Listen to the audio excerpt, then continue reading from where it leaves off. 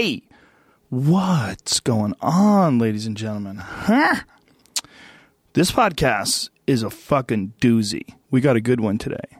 We had a great one yesterday, but this is another great one.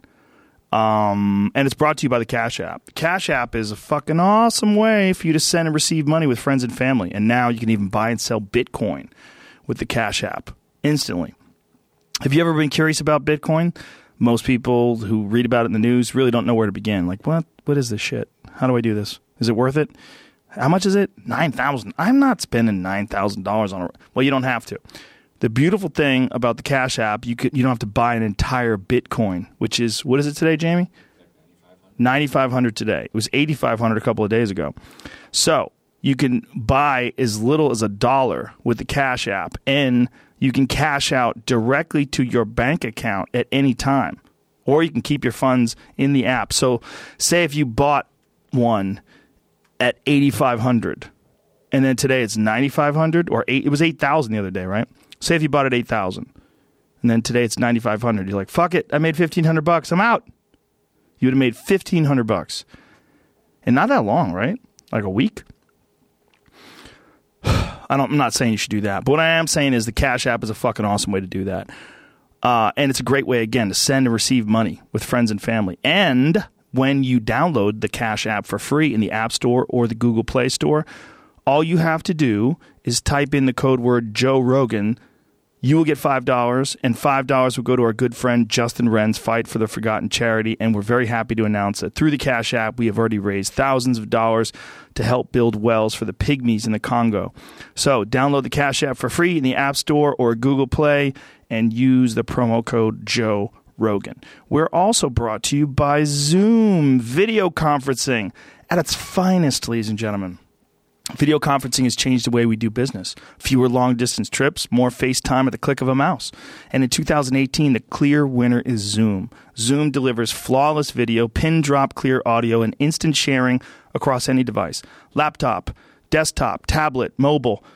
The HD video is fucking amazing. And the first time you see the faces of 25 participants live on the screen, it's stunning.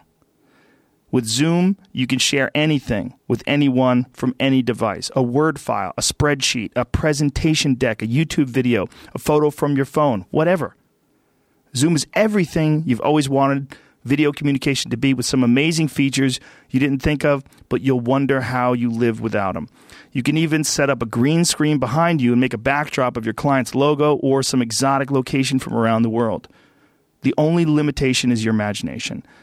Now, if you already use Zoom, you know what I'm talking about. And if you don't, find out. Visit zoom.us to set up your free account today. Meet happy with Zoom Video Communications. Set up your free account today at zoom.us. And last but not least, we're brought to you by motherfucking ZipRecruiter. Dum dum dum. Every business needs great people, ladies and gentlemen. Are you hiring? Well, ZipRecruiter has a better way to find the people that you're looking for. ZipRecruiter has a smarter way.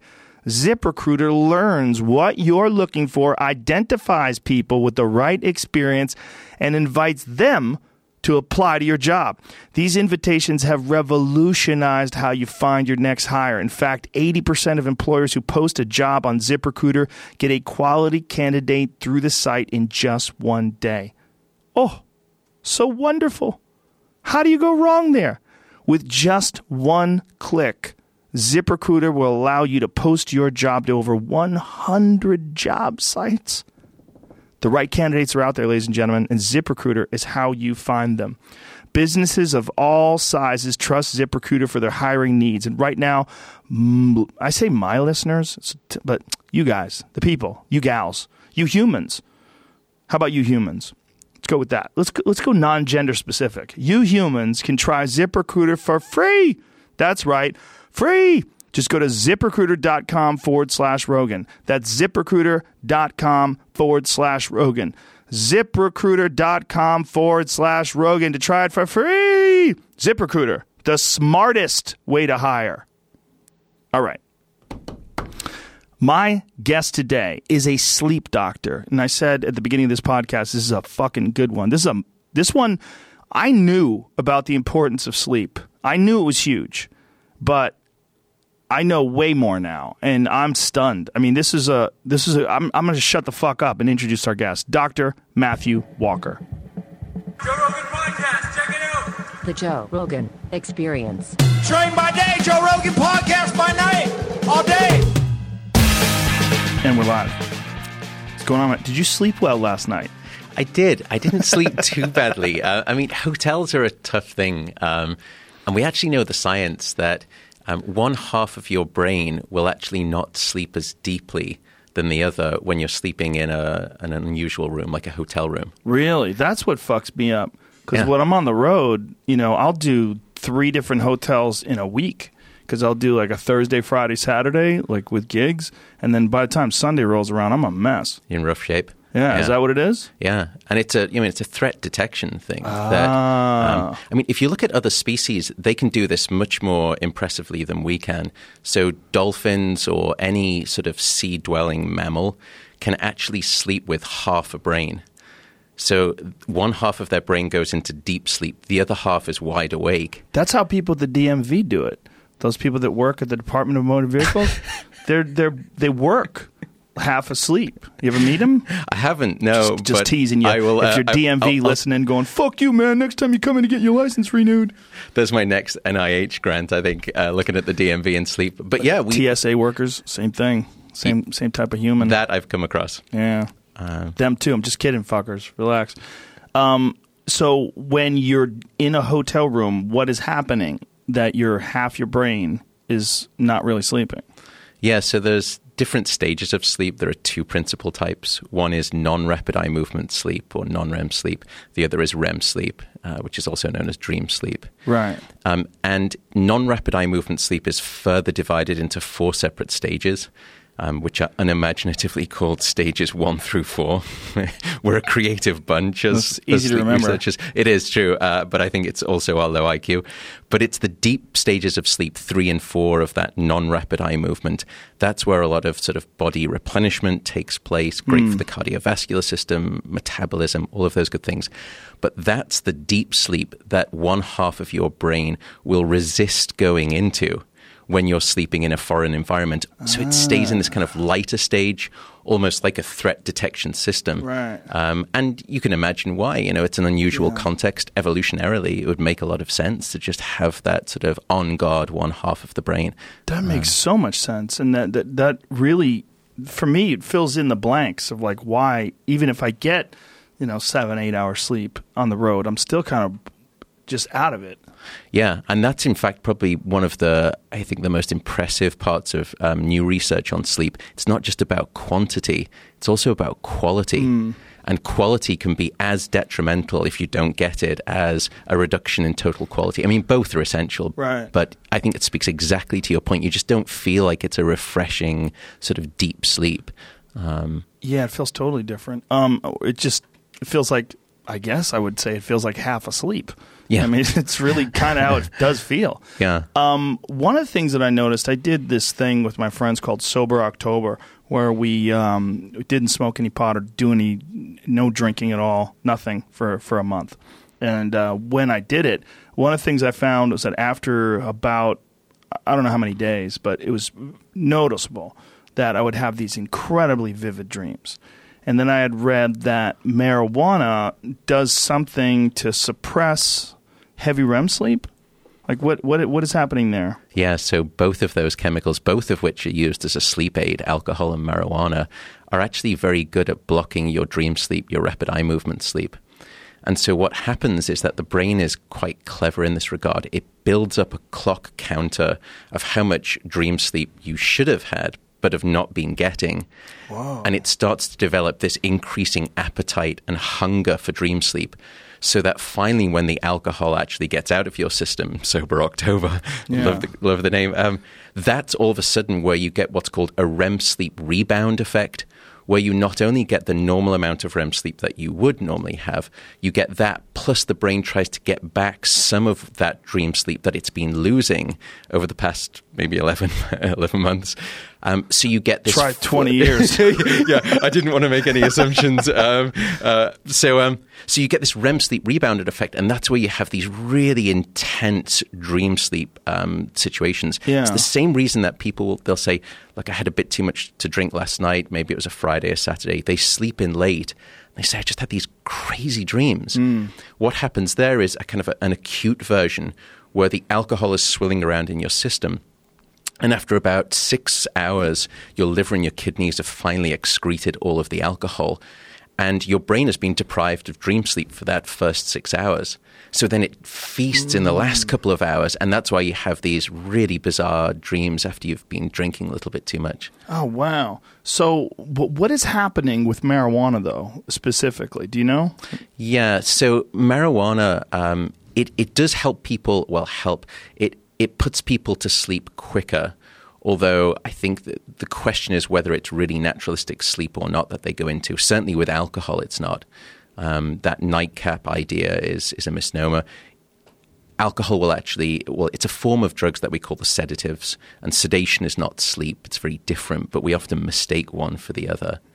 Marijuana, it seems to act in a physiologically very different way. It doesn't target the same receptors in the brain. So it's unclear whether the speed with which you fall asleep after having a session with marijuana is actually natural sleep. Let's assume it is.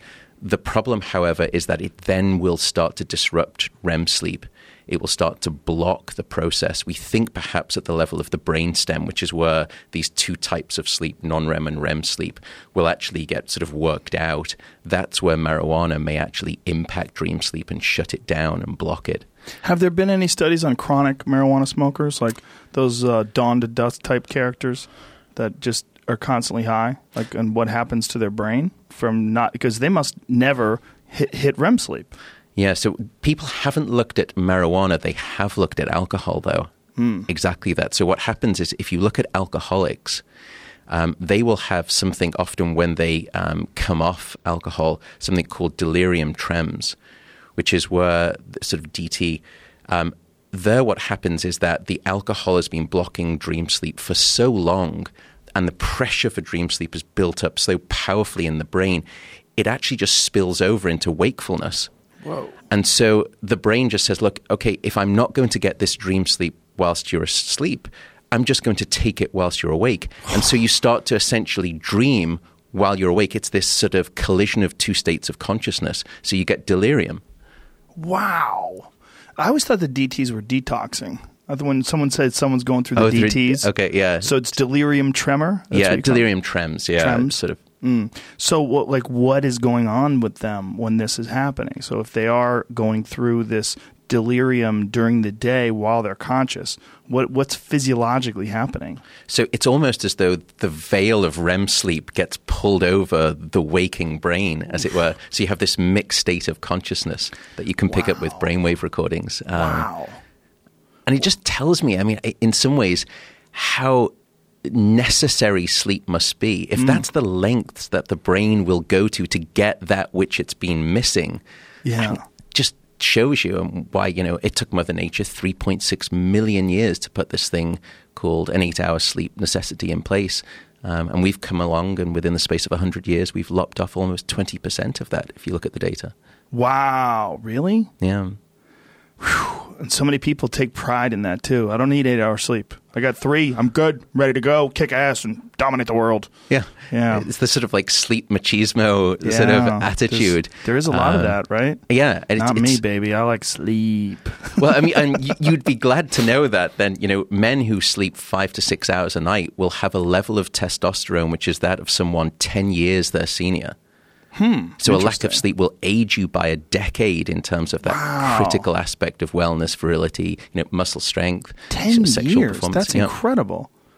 Wow. We had a woman on the podcast. Her name is Courtney Dowalter, and she's a ultra marathon runner.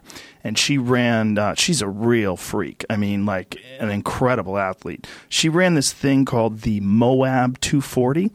It's 238 miles through the Moab Mountains. And she did it 22 miles faster than the second place man. So she won it by like a whopping, I think it was 10 hours. 10 hours ahead of the second place winner. And she slept 1 minute. 1 minute the entire time. She tried to lie. This is over 3 days. I think it took her less than 3 days. I think it took her like 2 days. She slept for 1 minute during the entire time. She tried to lie down. She said she laid down for a few minutes, but she couldn't fall asleep. And then she wound up actually just taking 1 minute and going to sleep. And she said that 1 minute was like one of the most intense, restful minutes. After that minute is over, she was woken up because she told her partner, her running partner, to wake her up at a minute. And she's like, how long did you let me sleep? And he was like, 1 minute. She was like, wow, I feel great. Let's go. But she was saying that she hallucinates and that she starts seeing like rabbits are talking to her and she sees things that aren't there and like mystical beings and stuff. She said it's really freaky, but she knows that she's hallucinating because she's done this. She's done a bunch of ultra marathons, so she just keeps going. She just keeps going. And she's like saying hi to rabbits and they're talking to her and stuff. Yeah. I mean, and you see these reports too. I mean, there's a race, a cycling race, I think it's Bike Across America. You've just got to go from East Coast to West Coast in as short a time as possible. And that's exactly what they do too. It's all about managing how little sleep that you get. And they will explain these wild hallucinogenic experiences on the bike. If you look at world records for people who have tried to sort of go without sleep, one of the most famous examples is a radio disc jockey called Peter Tripp back in the, I think it was back in the sort of 60s, 50s, 60s. And he tried to break the world record. He went 8 days straight. On the air? And yeah. With no sleep? Yeah, he was broadcasting from Times Square. He would do his show there. And, you know, the scientist, the psychiatrist said, look, this is a very bad idea based on what we know. Please don't do it. And he said, I'm going to do it anyway. And then the scientist, being the good scientist, they said, great, do you mind if we study you? Because it'd be a great paper to sort of, you know, to write up. And they tracked him. And by day 3, he was having florid delusions and hallucinations. He was seeing spiders in his shoes. He became desperately paranoid. He started to think that people were trying to poison him in his food. One point, it was the middle of winter. Some guys came in with sort of these, it was New York winter time, came in with these big jackets. He thought it was the Secret Service coming to get him, and he ran out into the road. You know, these are strange things. But so we know that that same profile of just starting to become, you know, psychotic, which is essentially what happens naturally when you dream, that you are, I mean, all of us here, you know, as long as we slept last night, became flagrantly psychotic when we went into dream sleep. Because you start to see things which are not there, so you hallucinate. You believe things that couldn't possibly be true, so you're delusional. You get confused about time, place, and person, so you're suffering from disorientation. You have wildly fluctuating emotions, something that psychiatrists call being sort of affectively labile.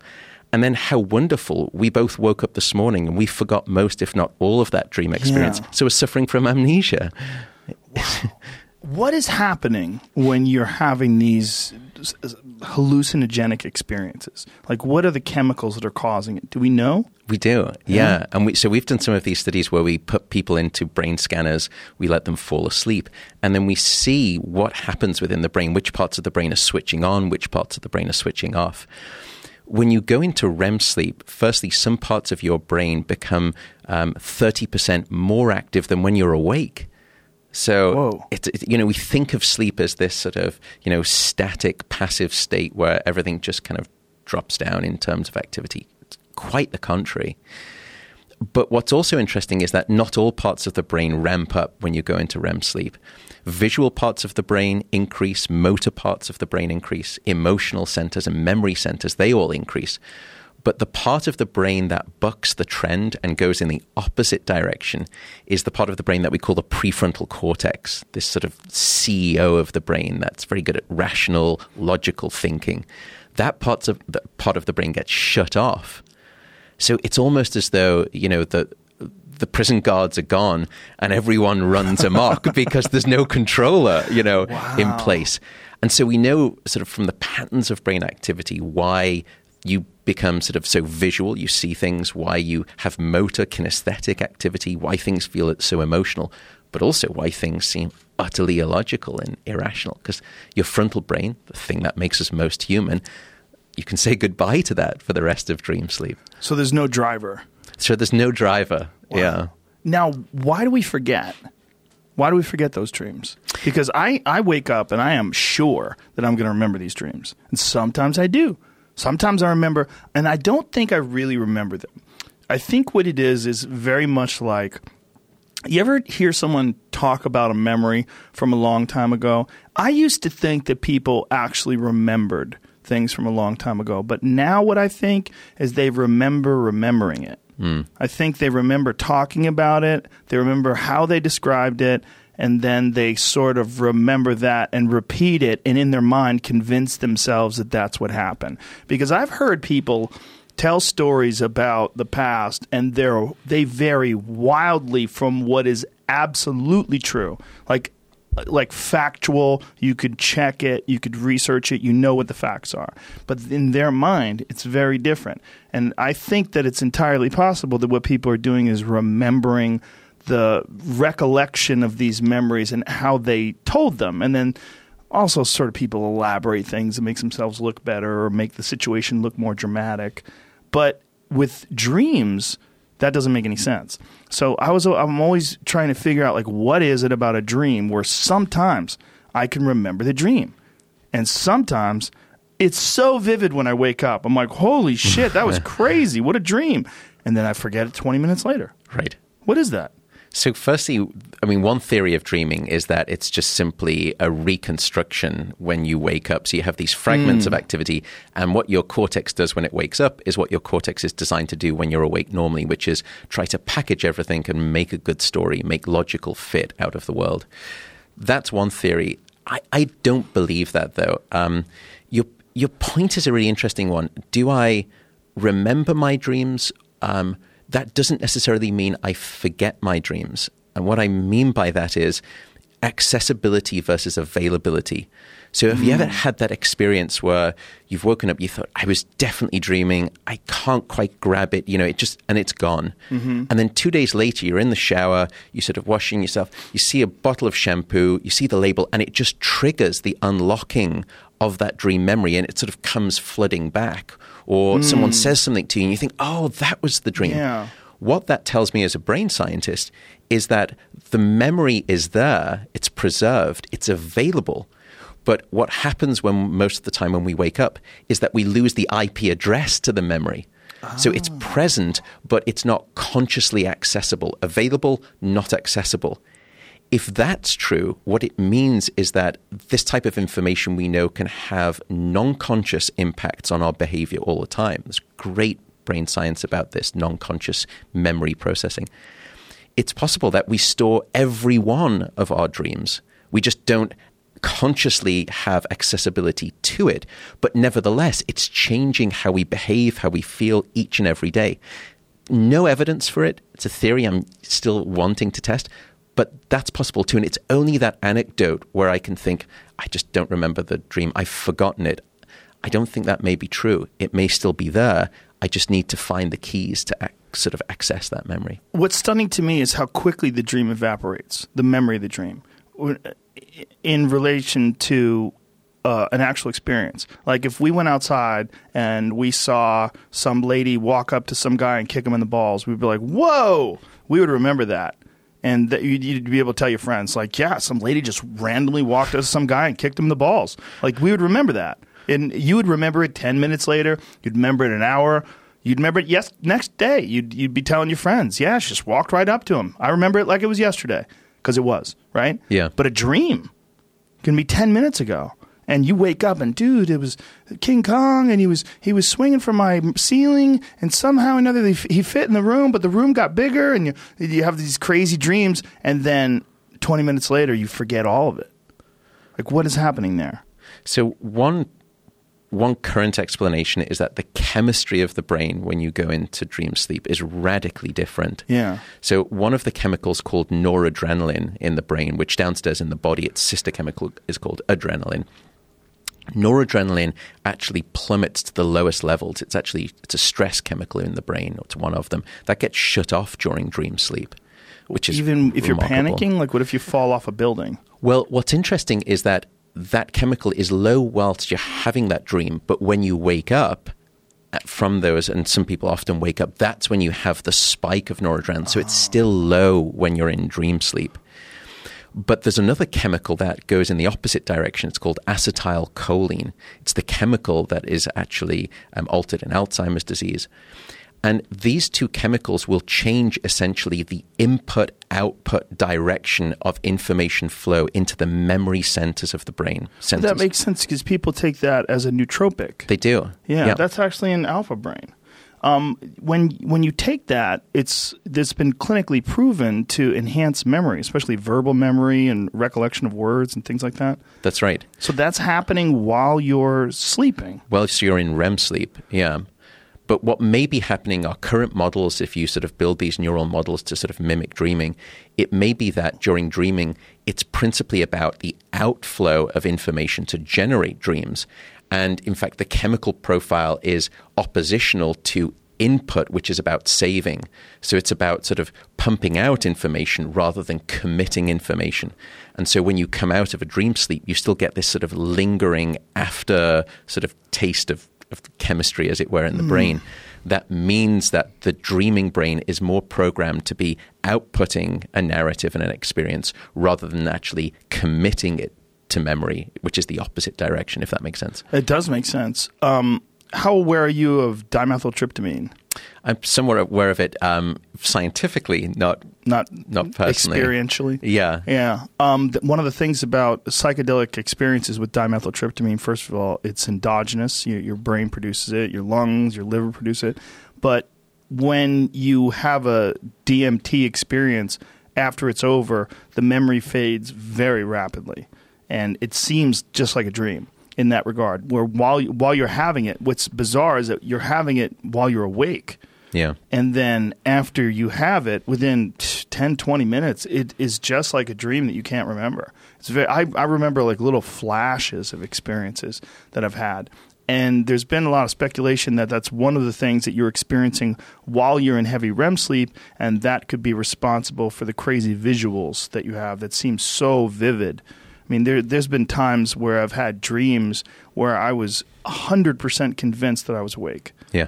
And then something happened. Like I do this thing sometimes where and if I do it consciously a lot, I think I saw in one of those wacky movies like What the Bleep Do We Know? I think I saw it in that, where you walk up to a door. As you're walking through the door, you knock on the side of the door and go, "Am I awake?" Nope, not awake. Or am I asleep, rather? Yeah. No, I'm not asleep. Because I'm knocking on the door. Well, I did that, and my hand was just like going right through the wall. And I went, "Oh, I'm fucking sleeping." And then I woke up, and I was like, "Whoa!" But the feeling that I had while I was in that dream, it was so vivid. I mean, everything seemed so real. Like, what could possibly be causing me to construct this artificial reality in my mind that, at the moment at least, was indistinguishable from the reality that I experience right now? And I'm assuming, because I just knocked on this table, that I'm awake. Yeah, I really hope I'm not just a fictive character in your dreamscape. Well, maybe we're sharing a dream. Yeah, very Inception-like. Is that possible? Not based on the science so far. But I think, what you're speaking about there really is almost why would Mother Nature create this thing called the dream experience? What would be the function of essentially every night going into what sums up to be about 2 total hours of virtual reality experience and testing? One possibility, which is deeply unsatisfying, is that it's just a byproduct. It's just epiphenomenal. That when your brain goes into this thing called REM sleep and all of the different patterns of brain activity that we described, an offshoot is this thing that we call dreaming. In the same way that a light bulb, the reason that we construct the apparatus that's a light bulb is to produce light. But when you produce light in that way, you also produce heat. It was never the function of the light bulb. It's just what happens when you produce light in that way. Maybe dreaming is just sort of the heat of REM sleep. And REM sleep serves lots of other functions. But that doesn't feel to me right, though. Why? Well, firstly, I think it's probably additionally metabolically demanding to have dreams in addition to this thing called REM sleep. And whenever Mother Nature burns calories, it's usually for a reason, because they're so precious. That's a good point. That makes sense, too. Yeah. I read some article about the lack of REM sleep with marijuana users, and it was trying to say, and it made me super skeptical even as a pot smoker, it was trying to say that it's not bad for you because what it's essentially doing is bypassing the REM sleep and going directly into the deep sleep, and that it's helping you in that regard. Does that make sense to you? It doesn't make sense. As a neuroscientist, he says, nay, you fucking stoners. I'm so deeply unpopular. I'm telling people, No. don't smoke pot, stay away from alcohol. Apart from a general personality which is dislikable, this doesn't help me. You're definitely not dislikable, but I don't think you're saying anything wrong. I think marijuana, like most things, is best used in moderation. And one thing that I got out of the Sober October thing wasn't just that it's fascinating to see the dreams like just ramp up and get crazy, but also that when you take a few days off and then smoke a little pot, the pot actually has more of an impact. In fact, one of my favorite psychedelic authors and lecturers, the late, great Terence McKenna, his advice was to not do marijuana for long periods of time and then do as much as you could stand.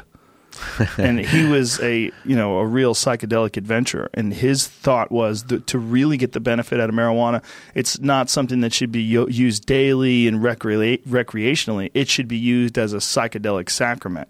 Not should be, because he actually did smoke pot pretty regularly rather. But his thought was, if you really want to get the full impact of it, you shouldn't be accustomed to it. And when you're accustomed to it, you build up a tolerance to it, and it doesn't have the same impact. Like, it's that thing, I don't know if you've ever been around pot smokers, but when someone doesn't smoke pot and then they get talked into smoking pot with some pot smokers, it's always a terrible idea. Because you got a bunch of people with super high tolerances and some poor person that doesn't have any tolerance, and they just get taken down a tornado rabbit hole journey into their childhood. It's like 0 to 60 in like 1.2 seconds. Just so paranoid and thinking about everything and freaking out and all these sensations that they've just never experienced before. But the idea that you could bypass REM sleep and go straight into the deep sleep, that doesn't make any sense to you. No, it doesn't. And what we've learned over the past sort of 30 or 40 years is all stages of sleep are important. When you think about sleep as a state, it makes no sense. Firstly, you're vulnerable to predation. You're not finding food. You're not finding a mate. You're not reproducing. You're not caring for your young. On any one of those grounds, sleep should have been strongly selected against. As a collective, I mean, it's almost idiotic. If sleep does not serve an absolutely vital function, it is the biggest mistake that the evolutionary process ever made. And that counts for all of the stages of sleep too. Again, Mother Nature wouldn't waste time putting you into a state that wasn't necessary. And what we've discovered is that all of those different stages of sleep that we spoke about all have unique and separate functions. So you can't shortchange any one of them. You don't need to bias towards one and try and sort of, placate the other. Evolution has taken a long time to get the blueprint accurately correct for each physiological individual. I wouldn't play around with it and think that you're smarter than that process. Right. I when I read it, I felt like it was a justification for smoking a lot of pot. Like, man, you're just getting deeper sleep, man. You don't need that REM sleep. You're passing it up, man. You just go right into the deep, heavy, necessary sleep. Au contraire. Au contraire, potheads. So what is happening to the body during REM sleep that's so critical, that one particular aspect of sleep? So, firstly, in the body, your cardiovascular system seems to do something quite strange. It goes through periods of dramatic acceleration and then dramatic deceleration. During REM sleep? Yeah, during REM sleep. Quite unpredictable, too. We also know that during REM sleep, your brain paralyzes your body so that your mind can dream safely. So, wow. So, I mean, and that makes a lot of, sense if you're thinking that you're, this world champion mixed martial arts person and it's in the middle of the night, it's dark, you can't see, you're not perceiving your outside world. You're going to get popped out of the gene pool very quickly if you start acting out that experience. So there is a barrier in place that Mother Nature locks you down in incarceration, muscle incarceration. That's crazy that you say that, because when I was fighting when I was young, I would wake up throwing kicks. I would kick in the middle of the night. I would do it all the time. I'd be sleeping and I would move and throw a kick in the middle of the night. Yeah. And I remember it waking me up like, what the fuck is wrong with me? And then I try to go back to sleep again. But I was obviously dreaming about competing. Do you actually remember that? So when you woke up, did you remember dreaming at that point, or did you just have no recollection of anything going on at that point? I believe I had a recollection. It's been a long time, but I believe I had a recollection. Like I would be like in bed with my girlfriend, and I'd wake her up too, because I'd just jolt. Like right. I wouldn't throw a full kick, but my body would move like I was going to. Like I would turn my hips and my leg would extend. I attribute it to the idea that it's so extreme, like the activity of fighting is so extreme that my brain had kind of like hypercharged itself to compete at this very high level, and that this was like so unusual that it was almost at red alert all the time, and maybe even trying to work out patterns while I was sleeping. That's exactly the evidence that we have now. So for things like motor skills, or even rats running around a maze where they will learn specific sort of, navigational pathways and even skilled motor movements. What you can do is you can place these electrodes into centers of the brain. We work in my sleep center works on humans, but other people have done these studies in rats, and you implant electrodes and you measure the brain cells firing as the rat is running around the maze.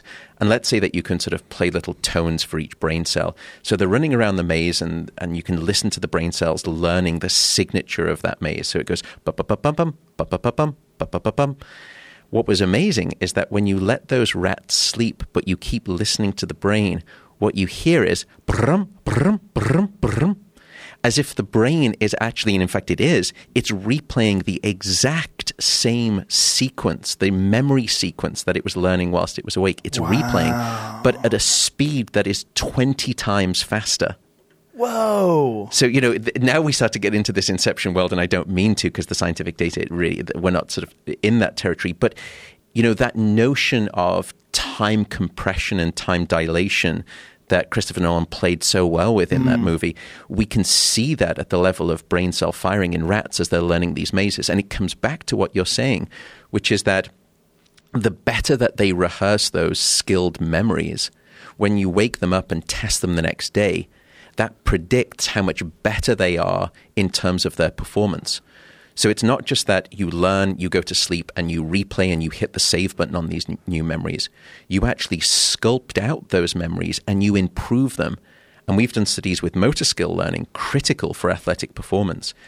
And practice does not make perfect. Practice with a night of sleep is what makes perfect, because you come back the next day and you're 20 to 30% better in terms of your skilled performance than where you were at the end of your practice session the day before. Wow. I mean, sleep is the greatest legal performance enhancing drug that most people are probably neglecting in sport. Wow. And not just for your physical performance, but actually skill learning. That's right. Skill learning, memory, and then also, downstairs in the body, all of the recuperative benefits. And you can flip the coin, by the way. If you're getting 6 hours of sleep or less, your time to physical exhaustion drops by up to 30%. So you could spend all of your time training for a 10-round fight, perfect condition, but then I put you on 6 hours of sleep the night before, you're now going to be physically exhausted by round 7 rather than round 10. Wow. But that's a really hard thing for fighters, because they have a very difficult time sleeping the night before a big fight. Yeah. It's very, very difficult, because there's hugely problematic. Anxiety and and I would imagine it's got to be, it's probably got to take a huge toll. It's probably be a huge benefit if they can somehow or another bypass all that and just relax and learn how to relax and learn how to actually sleep. I think, it's one of we're constantly trying to hack the physiological system, especially in elite sports these days, because small fractions of a percent of gain can make a huge difference. Well, that sounds like 30%. Sleep That's is a monster. Huge, yeah. I mean, your time to sort of not just physical exhaustion, but the lactic acid builds up quicker the less and less that you sleep. Your ability of the lungs to actually expire carbon dioxide and inhale oxygen decreases the less sleep that you have. Man, that makes so much sense. Because when I was doing Fear Factor, and I was doing stand-up comedy, and then I was also doing another television show, and I was doing jiu-jitsu. I never got 8 hours sleep. I mostly got 4. Usually got 4. And my cardio always sucked. Yeah. It was always terrible. And I'd be like, why does my cardio suck? I work out so much. Like, that was probably what it was. Yeah, it's a huge part of that equation. Now, how many hours of sleep should you get? Somewhere between 7 to 9 hours. Once you get below 7 hours of sleep, we can measure objective impairments in your brain and your body. I can show that in the last 2 days. And I can show it because I basically did the same workout 2 days in a row. The day before, I had flown back from Boston, very tired. Hung out with my kids all day, went to get some sleep, but then I had to do some stuff at like 2 o'clock in the morning. And I just never really got good sleep. And then my youngest daughter got up at 5. She was crying. And then my alarm went off at 8. So my sleep was like 3-4 hours. It was all screwy. And the night before it was even less because I had flown and I had to get up early for the flight, and I tried to sleep on the plane, and I went running and I felt like dog shit. Yeah. And then during the day I felt like dog shit. I just didn't have, like, as I was running, I just didn't have any extra gear. I was like, ugh. I did it. I pushed through it, but then it was over. I was like, oh. Well, last night I slept 7.5 hours. Woke up today, lifted weights, ran, felt great, feel great now. Like 2 days in difference. I mean, that's the difference. The difference is one day I got real sleep, one day I didn't. I did the exact same thing, even more today. I lifted weights today as well, and I just feel great. So I could see it physiologically in the difference in my performance in 24 hours. Yeah, and that's noticeable. I mean, we see that too. Your peak muscle strength, your physical vertical jump height, and your peak running speed, all of those things correlate with sleep. The less that you have, the worse those outcomes are. Probably one of the most surprising factors, though, was injury risk. When they've looked at athletes across a season and they've just plotted, how frequently will they get injured? And then they surveyed them, how much sleep were you getting? And they bucketed them into sort of people who are getting 9 hours, 7 hours, 6, 5, 4. And it's a perfect linear relationship. The less sleep that you have, higher your injury risk. So people getting 9 hours versus 5 hours, there was almost a 60% increase in probability of injury risk during a season. Do you attribute that to exhaustion, or do you attribute that to a lack of recovery from the previous night's workout? Is it a combination of those things?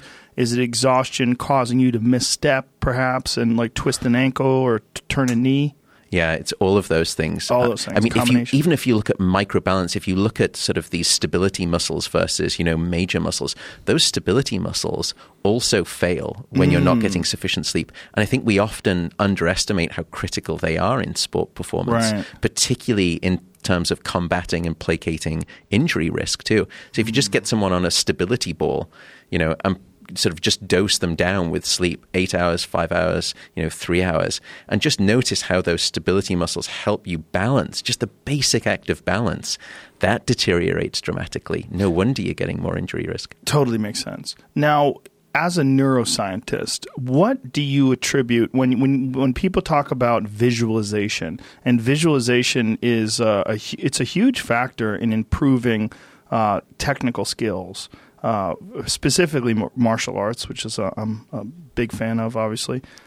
Martial arts, when you visualize, people who visualize, who sit down and like go over their body, going through the motions and doing things, those people perform better. They perform better. They learn quicker. What do you attribute that to? Do you think it's the same thing as what's happening when you're sleeping, just maybe to a lesser extent? I think it's to a lesser extent, but people have done those studies where they've looked at sort of whether you actually physically practice, let's say on a keyboard, just because it's easier to sort of manage in a laboratory, versus just imagining sort of typing out that sequence. And just the act of physical visualization, of sort of imagination of that motor skill, it's about 50% as effective as physically performing it too. And it's 50% as effective, what I mean there is, in changing the plastic connections within the brain. Whoa. So even just visualization, passive play, as it were, still can actually cause a rewiring of the brain beneficially. Wow. Learning techniques, specifically martial arts techniques, my good friend Eddie Bravo, who's a world-famous jiu-jitsu instructor, he's always comparing it to tying your shoe. And he said, do you know how, like, when you were a little kid and you're trying to figure out how to tie your shoe, it's an extremely difficult thing to do. You're like, how do I do this? And you put that down and you do loops. Like, I'm watching my 7-year-old daughter go through that right now. But now, as a grown man, when I tie my shoe, I could just be talking, what? Oh, yeah, we're going to go tomorrow. And I'm doing it. I don't even know what I did. If you tried to ask me to explain how I tie my shoe, I'd be like, how do I tie my shoe? Like, I don't even know how I do it, because I have it in there. And the idea with martial arts is you've got to be, all of your techniques have to be automatic. Someone extends the arm, you instantly hook it and go into the arm bar. You have to have these paths like so drilled in that you don't even know you're doing them until it's over. Yeah. So automaticity is one of the things that sleep actually accomplishes. I was talking about those 20 to 30% benefits in motor skill performance. So we did some additional studies to actually say, well, how does sleep do that? Where in your skill performance does sleep give you the benefit? So you're right, tying a shoelace, even driving a car with stick, at first it's just overwhelming. It's so difficult. It's clutch, it's gas pedal, it's gear. And now it's just second nature. It's shifted from conscious to automatic, from conscious to non-conscious. If you look at performance that is conscious and not automatic, it's usually very staccato. It's this, then it's that, then it's that. It's not fluid. If you heard someone trying to sort of play piano to begin with, it doesn't sound very fluid. As someone who is a maestro, it just flows out of them. So we looked at this with motor skill performance, again, sort of like keyboard playing, musicianship. And you learn and you get better. And let's say that you type a sequence, let's say 4-1-3-2-4. And people learn it, but they have these problem points throughout the sequence. They go 4-1-3-2-4, 4-1-3-2-4, as if there's a sticking point. It's the same thing with any skilled performance in athletics.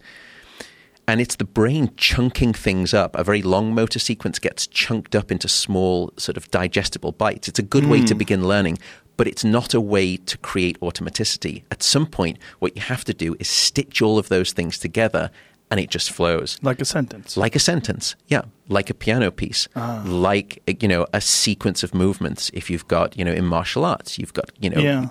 So what we found was that before sleep, you've got these big problem points, these gaps in your motor skill learning. Sleep does not necessarily improve the places where you're already good. Sleep is intelligent. It goes in, finds that problem point, that friction point in your motor skill sort of deficit, and it smooths it out so you come back the next day, and now it's just 4-1-3-2-4, 4-1-3-2-4, 4-1-3. It's automaticity, and it's exactly what you're describing. Speak to musicians, they'll say, I was playing, I just couldn't get that piece the night before, and then I came back the next day and I sat down and I could just play. Sleep's doing its work. I've heard that too with problems, and that's why people say sleep on it. Yeah, you've never been told to stay awake on a problem. Yeah, it's true, right? I mean, sometimes when you're about to go to bed, it's almost overwhelming. You just can't concentrate on anything else but this problem, whatever it is. And then you go to sleep and you wake up in the morning like, it's all right. Yeah. It's going to be fine. Yeah. I got it. I know what to do. And sleep sort of, and there's lots of anecdotal evidence of sleep-inspired creativity. And now this shifts to one of the benefits of dreaming, in fact. It's during dream sleep when we take all of the information that we've previously learned and we start to collide it with all of the new information that we've learned. It's, it's a little bit like group therapy for memories. Everyone gets a name badge and you all get to speak to each other. And the brain starts to seek out and test novel connections and new associations. So it's almost like informational alchemy. And you wake up the next morning with a revised mind-wide web that is now capable of divining, incredible solutions to previously impenetrable problems. And lots of anecdotes, Dmitry Mendeleev came up with a periodic table of elements by way of dream-inspired insight, Talk about a Herculean task. Take all of the elements in the known universe and figure out a structure as to how they all fit together. Off you go. His waking brain could not do it. His sleeping brain solved the problem. Whoa. I mean, Einstein, by the way, this is great. Einstein was suggested to be a short sleeper, and we don't know if that's true. But even if he was a habitual napper during the day. I've got some great pictures of him on his workbench. And he used sleep ruthlessly as a tool for creativity. And he would sit at his desk and he would have a sort of pad of paper and a pencil. And he had a chair with armrests. And he would pick up 2 steel ball bearings and take a metal saucepan and turn it upside down, place it underneath the arm of the chair. And put the 2 steel ball bearings in his hand. Then he would rest back and he would start to fall asleep. And so he didn't fall too far into sleep. What would happen is at some point, his muscle tone would relax. They would release the steel ball bearings. They would crash on the saucepan, wake him up, and then he would write down all of the creative ideas that he was having. Isn't that brilliant? So no wonder, you're never told to sort of stay awake on a problem. And in every language that I've inquired about to date, French, Swahili, that phrase, sleeping on a problem, seems to exist, which must mean that this benefit of dream sleep transcends cultural boundaries. I should note, I think it's important that the French translation is much closer to you sleep with a problem. We, the British, you say you sleep on a problem. The French, you say you sleep with a problem.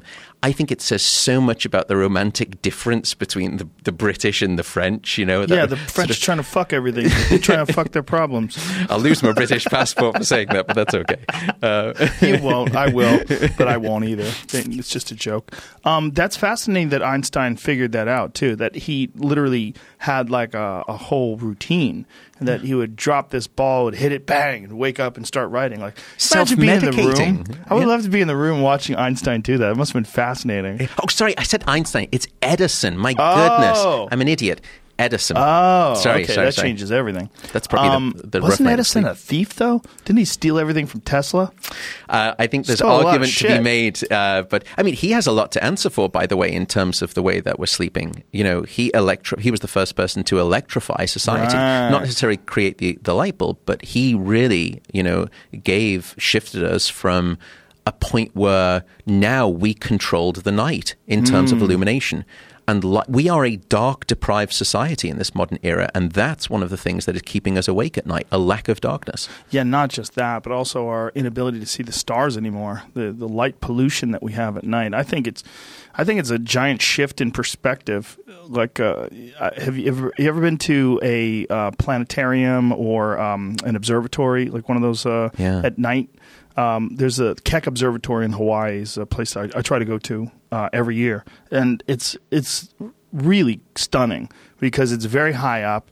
I think the observatory it's somewhere more than 9,000 feet above sea level, and then I think you go even further, and then they have the telescopes. But you go to visitor center, and you go to the visitor center, and they have some telescopes set up. But you'd actually drive through the clouds.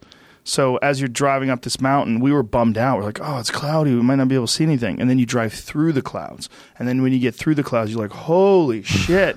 and you feel like you're on a spaceship flying through space. And this is what our ancestors saw. Every night when they went to sleep with a clear sky, they saw all the stars. They saw the full Milky Way like this. And the way the Big Island has set up, they use diffused lighting all over the island because of the Keck Observatory. So you don't have the same level of light pollution that you have when you're in a normal city like Los Angeles, which is terrible. I mean, LA, if you look up, you see like 1 or 2 stars because everything's lit up. It's crazy bright. I think that perspective that's a giant factor in the way human beings look at their relationship with the universe. But I think that also just the light everywhere, constant light everywhere, that's got to be a big factor in why people sleep so little, right? Yeah, we know it is now. I mean, these studies have been done. The first part is the external light, which is, street lighting. Even if you've got curtains, that can still bleed through. Yeah. But then when you come into the home, the invasion of light into the home by way of technology has been a big problem. People looking at their phones before they go to bed. Well, firstly, yeah, I mean, the incandescent light bulb sort of was the start of it. And light bulbs can suppress a hormone that's called melatonin. It's the hormone of darkness, and it tells your brain when it's dark and when it's time to sleep.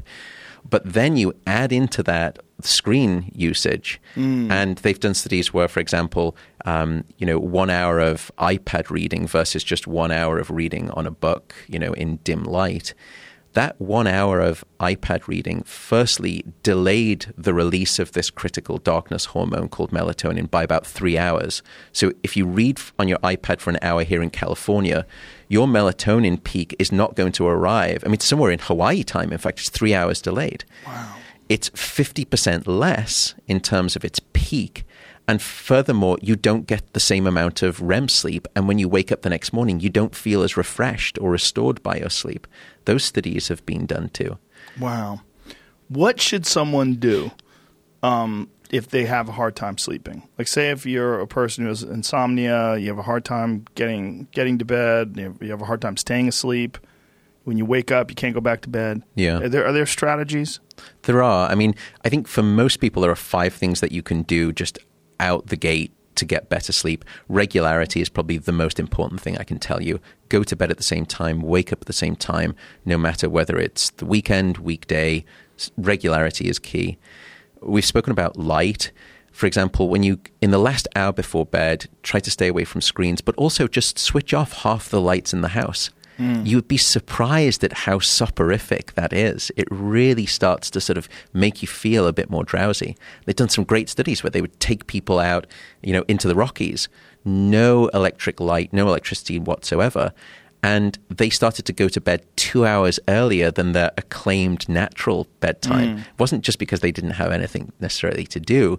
It was that their melatonin was rising, 2 hours earlier. So keep it dark. The third is probably keep it cool. Your brain actually needs to drop its temperature by about 2 to 3 degrees Fahrenheit to initiate sleep. And that's the reason that you will always find it easier to fall asleep in a room that's too cold than too hot. I've seen people use cold pads. Yeah. Have you seen those? You sleep on these cold pads? What do you think of those? Yeah, I mean, the evidence is pretty good that cooling the body actually works. They've, in the book, I write about a series of studies where they had people in, it's almost like a wetsuit, but it has all of these veins running through it. And they could actually perfuse warm or cold water into any part of the body, hands, core of the body, feet. And so that you could exquisitely manipulate the temperature of any part of the body.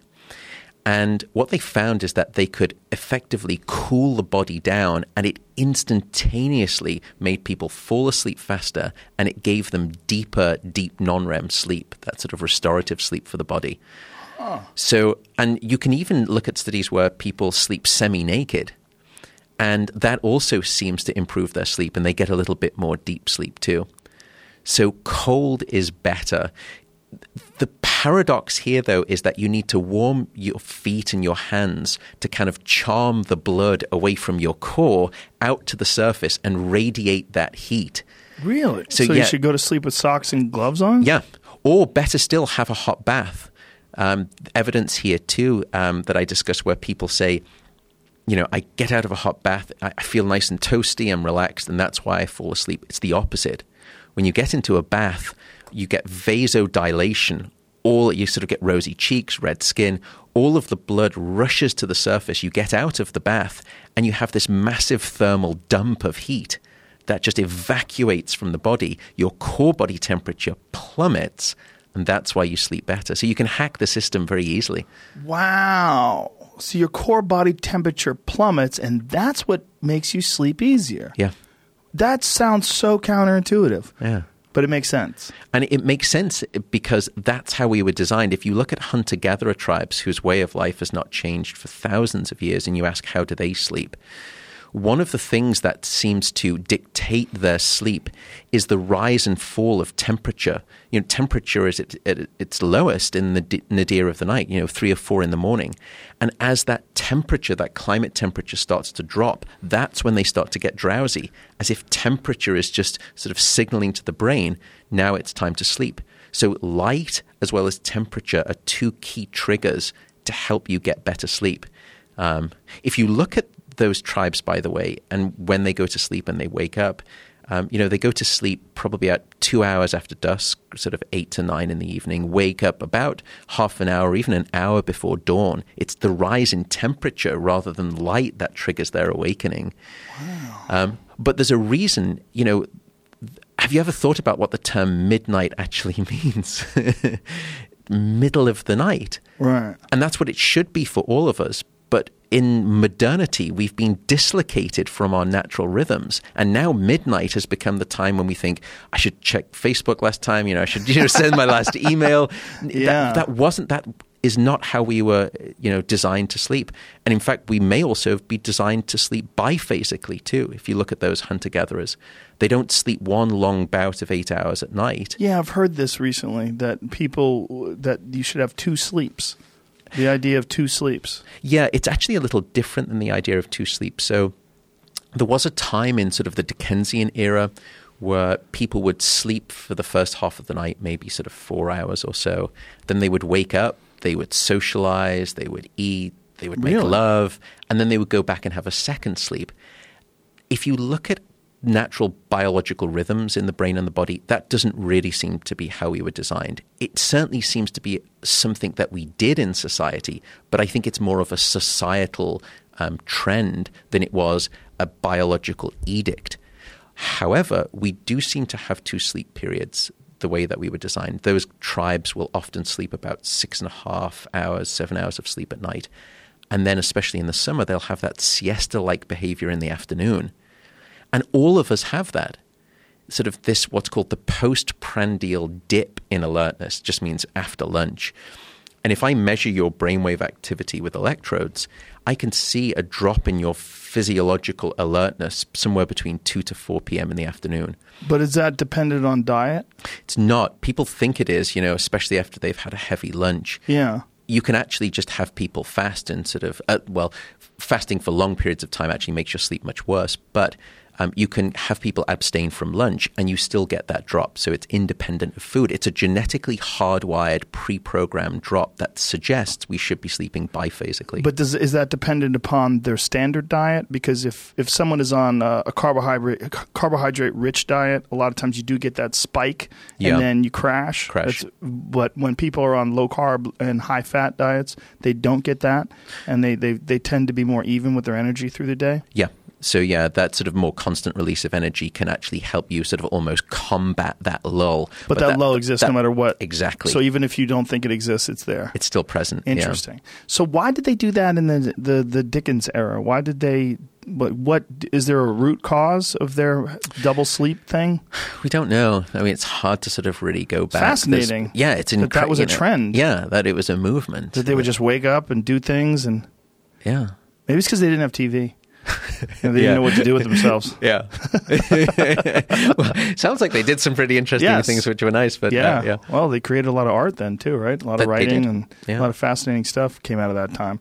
Now, when you're when you're measuring people's health, and when you're measuring people's health in regard to how much sleep they have, like how do you do that? Do you just talk to people? Do you do surveys? Like, how do you get like a detailed analysis of people's patterns? So you can do it at many different levels. I mean, we can start at the sort of gross high level, which is epidemiological studies across millions of people, where you do surveys, you ask them about their sleep, and then you look at health outcomes. The first thing from that data that's clear is an unfortunate truth. The shorter your sleep, the shorter your life. Whoa. Short sleep predicts all-cause mortality. Which is really ironic, because people that want to sleep less are like, I don't have a whole lot of time. Yeah. This life is short. Well, it's fucking shorter if you sleep less. Yeah, that old maxim, you can sleep when you're dead. Yeah. Well, it's mortally unwise advice, because we know from the data you will be both dead sooner and the quality of that now shorter life will be significantly worse. Yeah, that's counterintuitive to people. The idea that you need this, it's not just like you're making best use of time by sleeping less. You're not. You would make best use of time by being awake less. Exactly. Which is crazy. I mean, wakefulness, firstly, from a brain perspective, is low-level brain damage. We know that. Wakefulness is? Yeah. Low, like right now, you and I are getting low-level brain damage. Yeah, that's right. And it's sleep that offers a reparatory function. Wow. And I'll give you one example, which is your risk for Alzheimer's disease. Insufficient sleep across the lifespan now seems to be one of the most significant lifestyle factors determining whether or not you'll develop Alzheimer's. What studies, or if any, have been done on people that work the third shift? So people have looked at shift work in general. They haven't necessarily split it down to that granular point.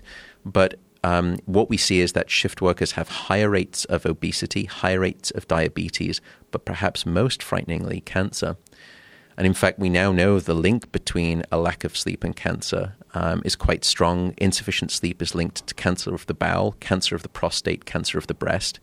And the association has become so powerful that recently the World Health Organization decided to classify any form of nighttime shift work as a probable carcinogen.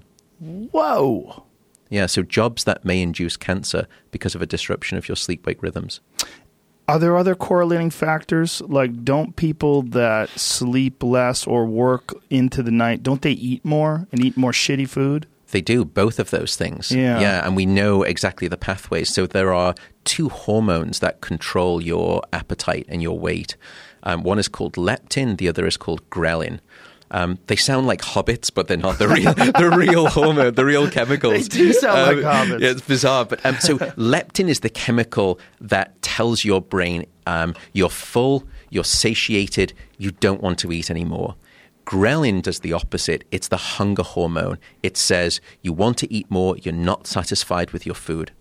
If I take people, and these studies have been done, we've done some of these studies too, and you just put a group of healthy people on 4 or 5 hours of sleep for, let's say, 1 week, and you look at those two hormones, they go in unfortunately opposite directions. So leptin, that says you're full, stop eating, that gets suppressed by a lack of sleep. Ghrelin, the hunger hormone, that gets ramped up. So firstly, people who are sleeping just 5 to 6 hours a night will, on average, eat somewhere between 200 to 300 extra calories each day because of their underslept state. Add that up, it's about 70,000 extra calories a year. It's about 10 to 15 pounds of obese mass each year, which for me is starting to sound familiar. But what we also know is that it's not just that when you're underslept, you eat more. You eat more of the wrong things. So the great scientific work, if you give people this sort of finger buffet and they can eat whatever they want and it contains all of the different food groups, and you sleep deprive them or you give them a full 8 hours of sleep, yes, they start to overeat by somewhere around about 450 calories with total sleep deprivation. But what they go after is heavy-hitting carbohydrates and simple sugars, processed food. And they stay away from the healthy sort of leafy greens, nuts, proteins, etc. So you're not just eating more, you're eating more of the wrong things. And that's why a lack of sleep has such a strong obesogenic profile to it. And you can take a step back too and you say, well, if you look at the rise of obesity over the past 70 years, it's just this upward exponential increase. And if you plot on the same graph the amount of sleep that society is getting, it goes in the opposite direction. As sleep time has declined, obesity rates have increased. I'm not going to sit here and tell you that the obesity epidemic is simply a sleep problem. It's not. It's a problem of us being sedentary, processed foods, larger food serving sizes. If you take those factors, though, by themselves, they cannot explain the increase in obesity. Other things are at play. Is sleep one of them? Now we know it is. It's a critical factor in the obesogenic epidemic. I know from personal experience when I'm tired, I always gravitate towards the worst choices. For me, it's late night cheeseburgers. Yeah. Wendy's at 2 o'clock in the morning or whatever. What happens if you get naps? Like, say if you only have 5 hours of sleep, but you take a 2-hour nap during the day. Does everything make up? Yes and no. So what you're talking about there is what we call prophylactic napping, which is sort of strategically trying to help combat your deficiency of sleep. Naps can actually give you benefits. We've done some of these studies where they improve, your learning, your memory, your alertness, your concentration, especially your emotional regulation too. Sleep is critical for emotional first aid and mental health. However, you can't keep using naps to self-medicate sort of short sleep of, 4 or 5 hours each night. We know that the system itself, your brain, has no capacity to regain all of the sleep that it's lost. It will try to sleep back some of that debt. But what we've discovered, let's say I take you tonight, I deprive you of sleep, 8 hours lost. Then I give you all of the recovery sleep that you want on a second, third, or fourth night. You will sleep longer, but you will only get back maybe just 3 or 4 hours of that lost total 8. So sleep is not like the bank. You can't accumulate a debt and then hope to pay it off at the weekend. And so there is no credit system within the brain for sleep. You can't bank it, which is odd, by the way. I would love that system. Yeah, then you would know what you owed. You would know what you owed. But I could also just know when I'm going into a state of, sleep debt, and I could build up some credit. And there's precedent for this, by the way. There is a system like that in the brain. It's called the fat cell, because there were times during our evolutionary past where we faced famine and we faced feast. And so the body learned to adapt to that and said, when you have feast, store it up as caloric energy in these things called adipose cells, fat cells. And then when you go into famine, you can spend that caloric credit. Where is that in the brain? Why don't we have that? The reason is very simple. Human beings are the only species that deliberately deprive themselves of sleep for no apparent reason. In other words, Mother Nature has never faced the challenge of coming up with a safety net for a lack of sleep. We've never been forced to come up with that solution. That's why we get such demonstrable disease, sickness, and impairment when you undergo a lack of sleep. So this is a recent occurrence in human beings? Is that what you're saying? Yeah. I mean, the only time we see it in nature is when you go into conditions of starvation. The only way that you can get a species to sleep less, and it's very, very difficult to do because sleep is just so essential, is when you put them under conditions of extreme starvation. There they will forego some sleep to stay awake so that they forage in a larger sort of circumference area to try and find more food. It's probably the reason that when people go into fasting, their sleep is so terrible, because the brain is receiving this ancient trigger that you're going without food. You're in a state of starvation. You need to stay awake and hunt for food. That's why your sleep gets so much worse when you're undergoing fasting. That's fascinating. I did not know that. So fasting is, when you're talking about multiple day fasting and not intermittent fasting? We don't know the evidence for intermittent fasting. So, if some people are doing sort of 12 hours, 14 hours, 16 hours, that doesn't seem to be extreme enough to trigger a change in sleep. But if you fast for these long periods, 2 days, 3 days, 4 days, you can really see some quite marked sleep fragmentation. Sleep is, ask any of those people, they'll tell you. That's fascinating because people always cite the health benefits of multiple day fasts. Do you think that that's just like a placebo effect? Certainly we know that there are chemical pathways that when you go into fasting are activated that seem to be beneficial for health outcomes. And there's a big literature on sort of fasting and aging with the mTOR pathway, for example. But, we also know that as a species, we were not designed to have such terrible fragmented sleep. And we spoke about how sleep regulates your appetite. Right. If you're trying not to eat food and sort of control and manage your weight, the last thing that you probably want to do is be shortchanging yourself on sleep, because it's only going to make you even more hungry and reach for sort of worse food. So I still think there's room for fasting in the equation, but I think those extreme fasts, and the havoc that it plays on sleep, it's still yet to be understood. You've got to be very careful with playing around with anything going beyond sensible, behavior. So what does it? Like, what is, if you're going to fast for 2 days, what switches on that forces your body into this haphazard sleep program? So that's where that hormone ghrelin just kicks into high gear, that hormone that is just saying, it's a starvation hormone at that point. It's not just a hunger hormone. You've gone over into starvation, and that will promote alertness. It promotes chemicals that try to keep you awake, chemicals like dopamine to sort of force you wide awake. So it's forcing you to go hunt or gather. That's right. Yeah. And this is even if your body goes into a state of ketosis? That we don't know. People have not tried to correlate sort of, the profile change in ketosis versus alterations in sleep. I actually think it would be fascinating. Maybe there's a peak where it's bad, and then you crest it, and then things get better. Does the body acclimate to that? I don't know.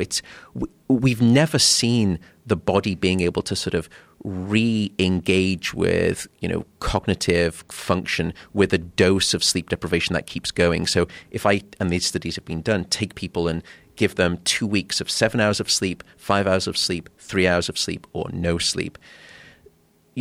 Even by sort of 7 days or even 14 days of 6 hours of sleep, your cognitive performance just nosedives like a dart into the ground. And it doesn't show any signs of leveling off, as if there is no asymptote, that it could keep going. And by the way, people should know that after 20 hours of being awake, you are as impaired cognitively as you would be if you were legally drunk. Wow. What about physical movement?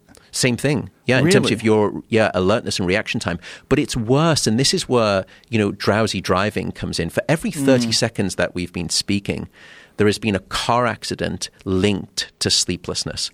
Drowsy driving, it seems, kills more people on the roads than either alcohol or drugs combined. Whoa. Why are drowsy driving accidents so deathly? Now, I'm not endorsing those other things, of course not, but let's just think about why that's the case. When you're underslept, you start to have what are called micro sleeps. Sometimes your eyelid does not close all the way. It just partially closes, but the brain essentially goes to sleep for just a very brief period of time. And you can even see individual brain cells, looks like they go to sleep during these micro sleeps. At that moment, if you're traveling in a vehicle on the freeway, you've got a 1-ton missile traveling at 65 miles an hour and no one is in control. 1 ton if you're lucky. Yeah. Exactly. When was the last time you saw a 2,000-pound car, unless you have a Miata?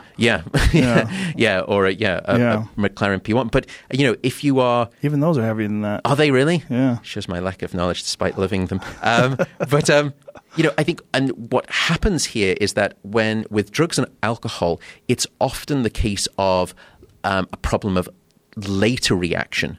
With a lack of sleep, it's a problem of no reaction at all. So you're out of it. Out of it. So rather than breaking too late, there's just no breaking whatsoever. Yeah, That's I have why. A tip for people too. If you find yourself cold or tired and driving and you have to stay awake, take either ice or ice cold water and put it in a washcloth, and then rub your face with it.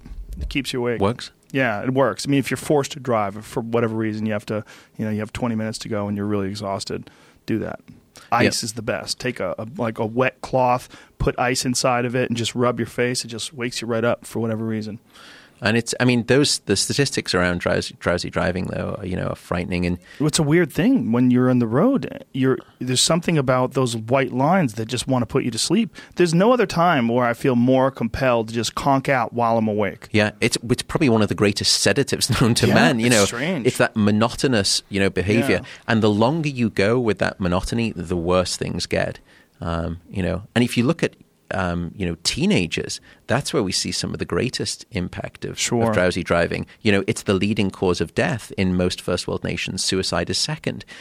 Wow, that is crazy. And it speaks to this, in this model of later school start times. They've done these studies. There was a great one that was done, I think, in Teton County in Wyoming. They shifted their school start times from 7:35 in the morning to 8:55 in the morning, much more biologically reasonable for teenagers. The only thing more impressive than the extra hour of sleep that those teenagers reported getting was the drop in vehicle accidents. There was a 70% reduction in car crashes the following year when they made that time. 7-0. Holy shit. The advent of ABS technology, for example, anti-lock braking systems, that dropped accident rates by 20 to 25%. Some deemed it to be a revolution. Here is a simple biological factor, sleep, that will drop accident rates by 70%. So I think if our goal as educators truly is to educate, and we've spoken about learning in memory, and not risk lives in the process, then we are failing our children in the most spectacular manner with this incessant model of early school start times. Why do we do that? Like what? And not just early school times, but early work times too. I was driving to the airport the other day at 6 a.m. 6 a.m. bumper to bumper traffic on the 405. I was like, this is insane. Look at these poor fucks. Yeah. What are we doing? And if you're in the car at 6 a.m. there, it means that you probably woke up, 5. 4. Yeah, 4. Yeah, 4:30. Average school start times, in the US, some of them, 7:25. Buses for a school start time of 7:25 will begin leaving at 5:30 in the morning. That means that some kids are having to wake up at 5:15, 5 o'clock, maybe even earlier.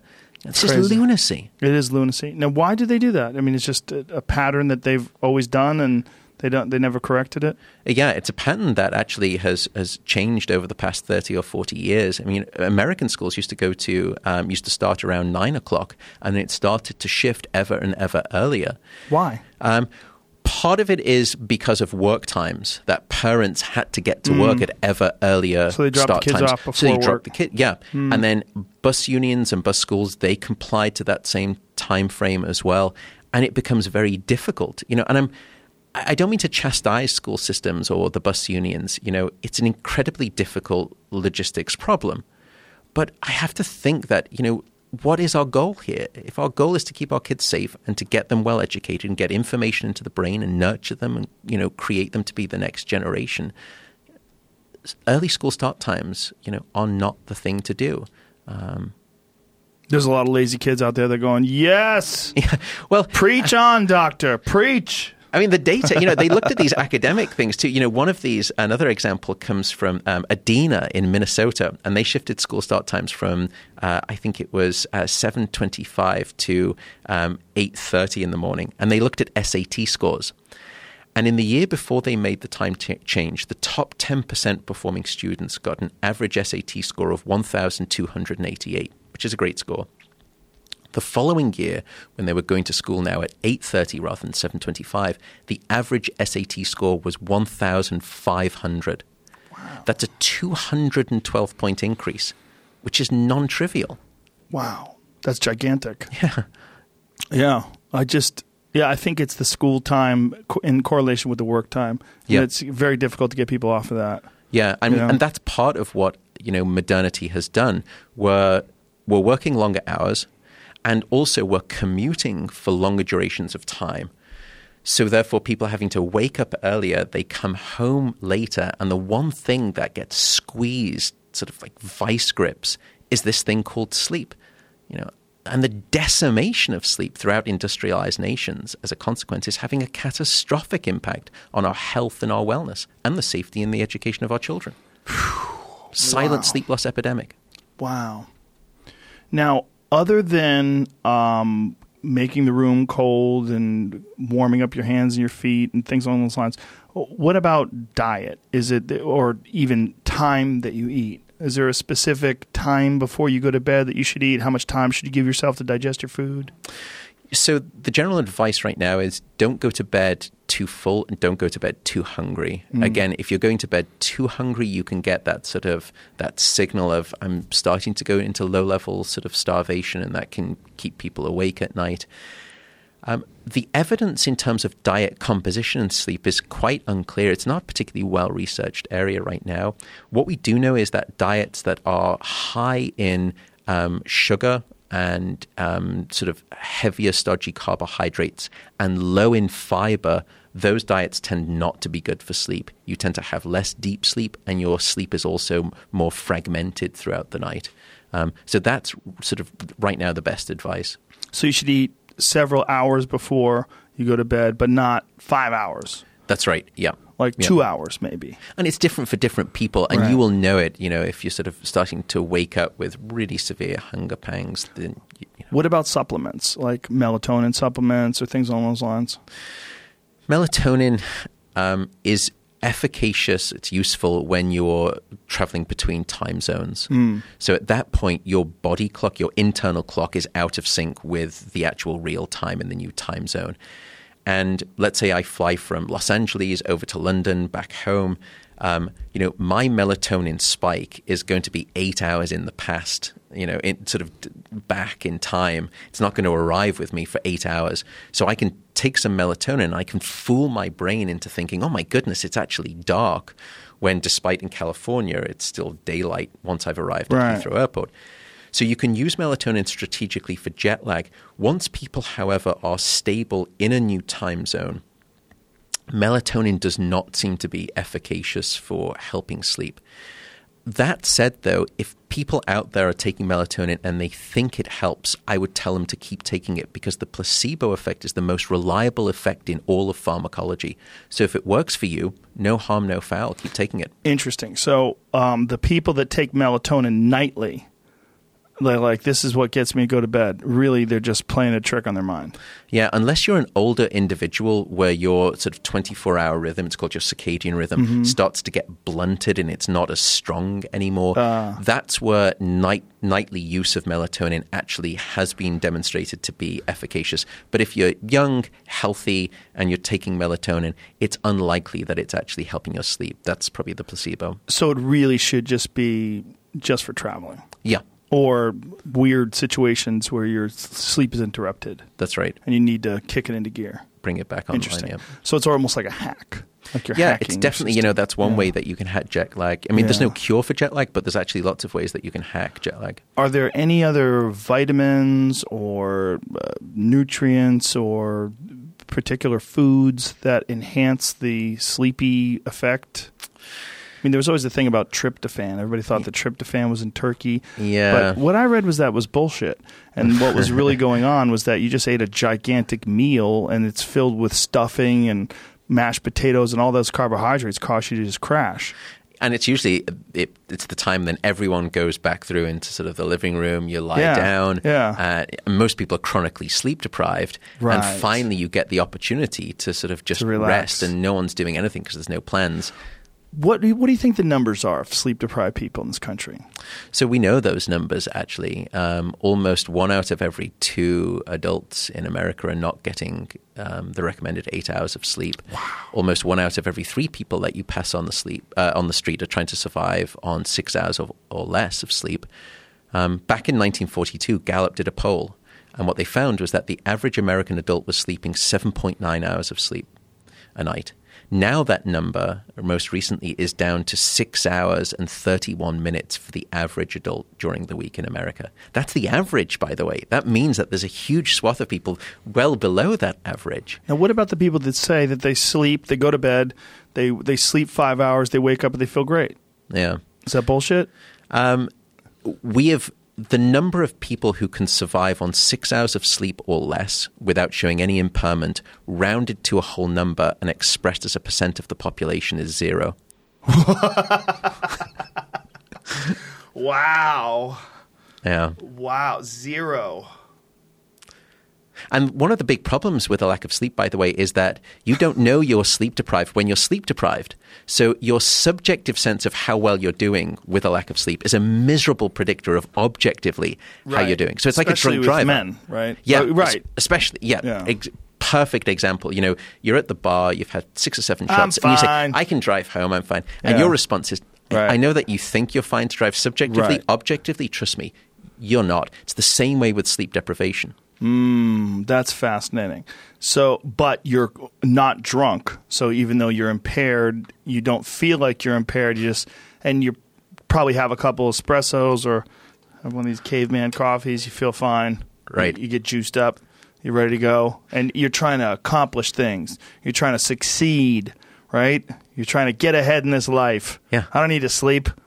And that's completely counterintuitive based on the data. We know that people are more productive, and we've done some of these studies in the workplace where you look, firstly, underslept employees will take on fewer work challenges overall. They end up taking the simpler ones, like listening to voice messages, rather than actually digging into deep project work. They produce fewer creative solutions to challenges that you give them. They also slack off. When they're working in groups, it's called social loafing, where they just ride the coattails of other people's hard work. The less sleep that you have, the more willing that you just sort of don't pull your weight. Furthermore, it goes all the way up to the top. So the more or less sleep that a business leader has had from one night to the next, the more or less charismatic their employees will rate that business leader, despite them knowing nothing about the sleep of that CEO. It's evident in their behavior. Well, because they're short with they're short with their temper. Yep. They're quicker to get upset about things. They're less charismatic and social with their conversations. Yep. They just want, okay, I got it. Yeah, it's go not someone to you want work. to work for. Yeah. So less sleep does not equal more productivity. And it's always struck me as strange. Why do we sort of overvalue employees that undervalue sleep? And if you look at your That's true. workforce, trust me, everyone's going to be looking busy, but it's like stationary bikes. Everyone's looking like they're working hard, but there's no forward progress. The scenery never changes. That's what an underslept workforce will be for you. Now, what about the amount of time that people spend at work? I mean, I know this is not related to sleep, but I've always felt like people work too much. I feel like you probably could get more done with less time there. Yeah. So efficiency is what we're talking about here. And that's another one of those things with sleep deprivation. I think many people, when they haven't had a good night of sleep, that they're looking at this report and they realize, geez, I've just read this paragraph a third time and I still can't quite get it. Because your head's scrambled. Yeah. Efficiency, productivity. But I would feel like when people are working 8 hours a day, I don't think that you could work at peak capacity for 8 hours. At least I don't think the average person can. No, you can't sustain that. Yeah. So you're kind of bleeding these people. You're getting blood out of a rock in the last couple hours. And it's not either a creative way to work, and creativity is supposed to be the engine of business and an ingenuity. But why would you take twice the amount of time to boil a pot of water on half heat when you could do it in half the time if you just put it on high? Well, that's sleep. You know what's interesting, though? There are certain writers who use sleep deprivation as a strategy for creativity. They literally don't start, like the writers for the sitcom I was on, News Radio, they wouldn't start writing until like 2, 3 in the morning. They would just play video games and fuck around, and then late at night they would really start writing, and they would write till like 7 in the morning. They would stumble into the set like barefoot, delirious, hair all fucked up with hilarious scripts. And it's like they had used being silly and overtired as a strategy, almost like they were doing drugs, right? But they weren't doing any drugs. I mean, it comes back to, we don't know in that scenario, it hasn't been studied, but what we have found, at least in our scientific studies, is that prefrontal cortex region that we spoke about before, that sort of rational, logical part of the brain, that's one of the first things to go when you're sleep deprived. So that area of the brain just gets sort of switched off. Right. The more that you are sort of lacking in your sleep. And deep emotional centers of the brain, which are normally controlled and kept in check by that prefrontal cortex, they just erupt in terms of their activity. So you're all emotional gas pedal and too little regulatory control brake, which for the most part, very bad. But, one possibility is that if you want to try and get a little bit sort of, crazy, loosey-goosey, maybe that's not bad for that type of sort of comedic writing, that you become a bit more childlike. And I say that affectionately because the last part of the brain to mature in development is the prefrontal cortex. So you revert back to almost a more childlike state. But I honestly would not condone that sort of, undergoing sleep just based on the mortality and, risk of Alzheimer's and cancer by itself. You just don't want to undersleep. Even in short doses, like a couple days a week, like here's if sleep is not a renewable resource, like what is the effect of, say, if you have 3 nights a week where you sleep 8 hours and then the next night 2 hours and then the next night 8 hours, how much of a bump or how much of a dip does that 2 hours give you in your overall health? It's bad. It's bad. So I'll give you 2 examples. There was a study where they just took individuals and they just gave them 4 hours of sleep for one night. And what they saw was a 70% reduction in critical anti-cancer fighting immune cells called natural killer cells. These are wonderful immune assassins that target malignant cells. So today, both you and I have produced cancer cells in our body. What prevents those cancer cells from becoming the disease that we call cancer is in part these natural killer cells. And after one night of 4 hours of sleep, that is a remarkable state of immune deficiency. And that's one of the reasons why insufficient sleep predicts cancer. Wow. I could also speak about your cardiovascular system, though, and all it takes is 1 hour. Because there is a global experiment that's performed on 1.6 billion people across 70 countries twice a year, and it's called daylight savings time. Now, in the spring, when we lose an hour of sleep, we see a subsequent 24% increase in heart attacks. What? In the fall, in the autumn, when we gain an hour of sleep, there's a 21% decrease in heart attacks. So it's bidirectional. Wow. That's how fragile and vulnerable your body is to even just the smallest perturbation of sleep. 1 hour. 1 hour is That's all it takes. insane. Yeah. Wow. You're blowing my fucking mind. It's frightening. I mean, you can go even further, by the way. Wow. Insufficient sleep will even erode the very fabric of biological life itself, your DNA code. So in one study, they took a group of healthy adults and they limited them to 6 hours of sleep for 1 week. And they compared the profile of gene activity relative to when those same people were getting 8 hours of sleep. And there were two critical results. The first was that a sizable 711 genes were distorted in their activity caused by 1 week of 6 hours of sleep, which is highly relevant, by the way, because we know that many people are trying to survive on 6 hours of sleep during the week. Wow. The second, No, please go. I was going to say the second sort of perhaps more interesting result was that about half of those genes were actually increased in their activity. The other half were actually suppressed. Those genes that were switched off by 6 hours of sleep for 1 week were genes related to your immune response, many of them. So you become immune deficient. Those genes that were increased, or what we call overexpressed, were genes that were related to the promotion of tumors, genes that were related to long-term chronic inflammation within the body, and genes that were associated with stress and, as a consequence, cardiovascular disease. This is unbelievable. You know, what's really disturbing to me, in my youth, from age probably, I guess I was probably 18 when I started, I delivered newspapers. I used to drive around and throw newspapers out of my car, and I did it for years. And I would have to be up at 5 o'clock every morning. And I never went to bed early. Yeah. Ever. And I worked 365 days a year. How old were you, by the way? I think I started when I was 18. It might have been 17. Whenever I started driving. I drove at 16, but I don't think I started right away delivering newspapers. But I was trying to find a good part-time job.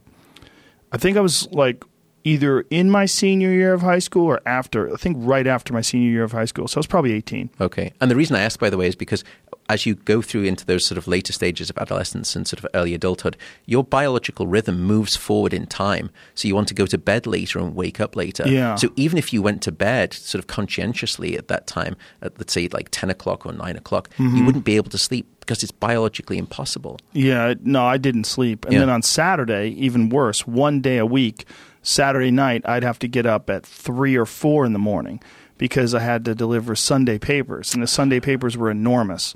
And so I had to pack a van filled with, because I had 350 people that I would deliver papers to, so I'd have to do multiple trips. So I'd start work at, I'd start delivering somewhere around 4:35, depending on when the papers got in, and I was done by like 9:30, and then I'd try to crash, but I was a wreck. Yeah. I mean, and it fucked me up for years. For years I did that. And I stop and think about that now, listening to this conversation, like what kind of fucking damage did I do to myself over those years? Yeah, I won't tell you about the stuff with Alzheimer's then and amyloid protein. And well, I feel okay now. It's been several decades. Did I mention that your subjective sense of how well you're doing with insufficient sleep is no? I'm sure you did, and I'm sure that there's a factor there. What's stunning to me is that 6 hours is so detrimental. I would have thought that would have been fine. The 6 hours is good. Like you get 6 hours, it's good. That's normal for me. Yeah, like 6 hours is normal. Like literally the minimum is 7. Yeah, 7 to 9 hours of sleep. 7 you need. Yeah, anything under 7 is bullshit. Yeah, for the average you really adult, should get 8. There is a small fraction of 1% of the population that has a special gene that allows them to survive on about 5 hours of sleep. And most people, when I tell them this, they say, I must think have that. I'm one of those people. Yeah. The chances of you being, you're much more likely, for example, to be struck by lightning in your lifetime, the odds of which are, I think, about 1 in 12,500, than you are to have this incredibly rare gene that means you can survive on something around 5 hours of sleep. Really? Yeah. Now, what is the gene? Well, it's a gene that seems to promote sort of, again, wakefulness chemistry within the brain that allows you to sort of maintain wakefulness in a more sustained way. And so we're only trying to understand right now what the actual biochemical mechanisms are in terms of the consequence of that gene mutation.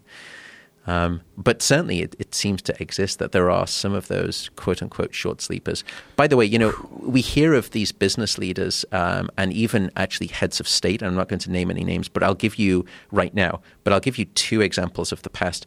Margaret Thatcher and Ronald Reagan both were vociferous in their statement and their declaration of how little sleep that they would get. Both of them said 4 or 5 hours a night.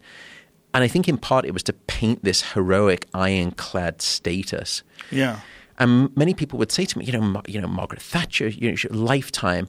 Well, sadly and tragically, Thatcher and Reagan both ended up getting Alzheimer's disease, And we now know because of it's during deep sleep at night that there is a sewage system in the brain that kicks into high gear and it cleanses the brain of all of the metabolic toxins that have been built up throughout the day, this low-level brain damage. One of those toxic, sticky proteins that builds up whilst we're awake is called beta amyloid. Beta amyloid is one of the leading causes of underlying the mechanism of Alzheimer's disease. So the less sleep that you're having across the lifespan, the more of that toxic amyloid is building up night after night, year after year. And I don't think it's coincidental that both of them ended up progressing tragically into a state of Alzheimer's disease. Wow. So it's good night, sleep clean in that way in terms of deep sleep. That's critical. Stunning. That is stunning. Is there anything you can do in terms of how you eat or supplements that you can take that could potentially at least somewhat mitigate the effects of having no sleep? We haven't found any good countermeasures. Have you tried diet pills? So people have tried things like ephedrine, amphetamines. Yeah. Caffeine has been used strategically by the military for years, and caffeine can help you get over the basic reduction in your alertness, so basic response times. Mm-hmm. You can dose with caffeine and still maintain some degree of a fast response under conditions of sleep deprivation. What about Provigil or Nuvigil? Have you studied those at all? Modafinil is sort of the underlying chemical there, and it's debated who actually came up with it. It may have been the French military who actually ended up being the generators of that. That seems to work through a pathway, at least right now as we understand it, for a chemical called dopamine. And dopamine is principally known as a pleasure drug. It's the chemical that a lot of drugs of abuse will target to sort of ramp up. But it also is a basic alertness drug that when you get an increase in dopamine, you tend to actually get an increase in your alertness and your wakefulness. Don't you get an increase in happiness as well? You can too, although modafinil tends to come with the alertness component of that equation and less so with the euphoria. That's why it has a lower prevalence of sort of addiction and abuse. Boy, I know a lot of people who, I wouldn't say they abuse it, but they say they have to use it. Like, the doctor says I got to use it. And yeah. I'm always suspicious because they seem pretty normal other than the fact that they're exhausted if they don't take this, what's essentially a stimulant. I've taken it a few times. I've taken it when I have to drive, like long periods of time, like I'm driving from San Diego to California or to Los Angeles, and maybe I have a gig. My gig's done at like 11:30. I know I'm going to be on the road late at night. I might take one. And it's fine, but it gives you this weird feeling. It's a weird state. And I know a lot of tech people, a lot of Silicon Valley is on this stuff, and they pop it like candy. So much so that Tim Ferriss, when he was writing his book, The 4-Hour Body, he didn't want to include it. He didn't want to include this particular drug because he felt like people were just going to eat it all the time. Yeah. I mean, and it's rife throughout student populations. Study drug as well. As Adderall. Yeah. And Adderall, and one of the interesting things is that if you look at the the profile of what sleep deprivation is cognitively, reduced alertness, impulsivity, lack of ability to concentrate, difficulties with learning and memory, difficulties with behavioral problems. If I were to describe those features to a pediatrician and say, what disorder is this? I'd probably say it's ADHD. Yes. But what we now know is that there is some portion of children out there who are diagnosed with ADHD who either, one, are just underslept, or two, actually have sleep-disordered breathing because of perhaps tonsil problems where they're not getting sufficient sleep. And when you treat their sleep disorder, when you do a sort of, remove the tonsils, they start sleeping normally and the ADHD disappears. Wow. So there is an issue here, I think, within that sort of the explosion of ADHD. Not all people are, sort of privy to this sort of sleep problem simply masquerading as ADHD. But some people are. One of the other problems too, though, is that ADHD kids tend not to sleep very well. And what we end up giving them is a drug that is a stimulant which will combat sleep and fight back against sleep. So I think we need to have a bit more of a strategic approach as to when we think about at least the dose of that medication in terms of when sleep should be sort of expected during the day. Because, taking it in the middle of the day, in the evening, if it's a stimulant, it's a wake-promoting drug, we need to be very careful. Sleep is part of that equation. Well, that's terrifying because I don't know if the people that are prescribing these things have the sort of deep education in sleep and the necessity of it that you do. They don't. And, it's not their fault either. And in fact, I've started to try and lobby doctors to start prescribing sleep. And don't make the mistake that that's me suggesting, prescribing sleeping pills. That's a separate story. Sleeping pills are associated with significantly higher risk of death and cancer, and I'm happy to speak about that too. It was the one chapter in the book that I think the legal team of my publisher took a very long look at. But I think doctors, to come back to your point, they on average only have about 2 hours of sleep education in the medical curriculum. So 1/3 2 hours. 2 hours. 1/3 of their This podcast has been 2 hours. Yeah, that's fucking crazy. So isn't that frightening? That's terrifying. And I bet you probably have laid things out better in this podcast than you would get in those 2 hours of education. I don't know about that, but I think I'll give you that credit. If they could increase that, that's insane. I'm desperately appealing for this. It's 1/3 of their patient's life, but they only get 2 hours of education. But the other problem is the medical industry itself, by the way. Their residents, that data, junior residents working a 30-hour shift are 460% more likely to make diagnostic errors in the intensive care unit relative to when they're working 16 hours. If you have elective surgery, you should ask your surgeon how much sleep they've had in the past 24 hours. If they've had 6 hours of sleep or less, you have a 170% increased risk of a major surgical error, such as sort of organ damage or hemorrhaging, relative to that same surgeon if they had been well rested. And then the irony here, by the way, is that when a resident finishes a 30-hour shift, gets back into their car to drive home, there is a 168% increased risk that they will get into a car accident because of their underslept state, ending up back in the same emergency room where they just came from, but now as a patient from a car crash. We need to radically rethink the importance of sleep in education, in business, in the workplace, and in medicine too. Why do they do that to residents? It's a fascinating story. So there's a chapter here in the book on this too. It's a guy called William Halstead. And he set up the first resident surgical program in the United States at Johns Hopkins University. And he was known for being able to stay awake for these heroic lengths of time, days on end. It's incredible, like superhuman strength. Turns out that in later years after he died, there was a dirty secret that he was actually a cocaine addict. That son of a bitch. And here's what happened. It wasn't his fault.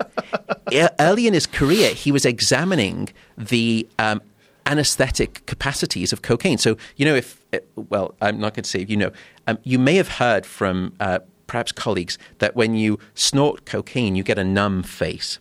The reason is because it blocks nerves. I like how you said from colleagues. My colleagues have told me. I've actually never done cocaine, but I've know quite a few people who have. And they will, they'll have this sort of numbness. It's the reason is because cocaine is also a nerve-blocking agent. Yeah, like lidocaine. Lidocaine, Yeah. exactly. We talked about this yesterday, ironically, on the podcast, and about doctors becoming drug addicts. The initial doctors that started doing lidocaine. Halstead was one of them. Yes, and that's so he right. became an accidental cocaine addict. Wow. And then so that's why he was up for days. He was up for days, and he structured a program where he expected his residents to match him, to go toe-to-toe with him for each hour that he would remain awake. Yeah, that sounds like what a cokehead would do. Come on, man, stay awake. Unbelievable. And I think the story was that he actually knew that it was a problem. He went to rehabilitation, checked in under a different surname. And one part of the regimen for him coming off cocaine was to prescribe morphine. And at the end of the rehabilitation program, he came out with both a cocaine addiction and a heroin addiction. Oh, my God. And so now there's rumors, that he would get his shirts laundered in Paris, in France. And, they would come back and it wasn't just the white starch, shirts that were in the box. There were other white substances too. But that's, you ask a great question. Where did that come from? Where's that history? The legacy seems to date back to William Halstead, who was an accidental cocaine addict. And there we have then maintained that inhumane practice in medicine. Which is so critical to be awake and aware and to be sharp. You're cutting Absolutely. people open. You're operating on people. And think back to what we said, about being awake.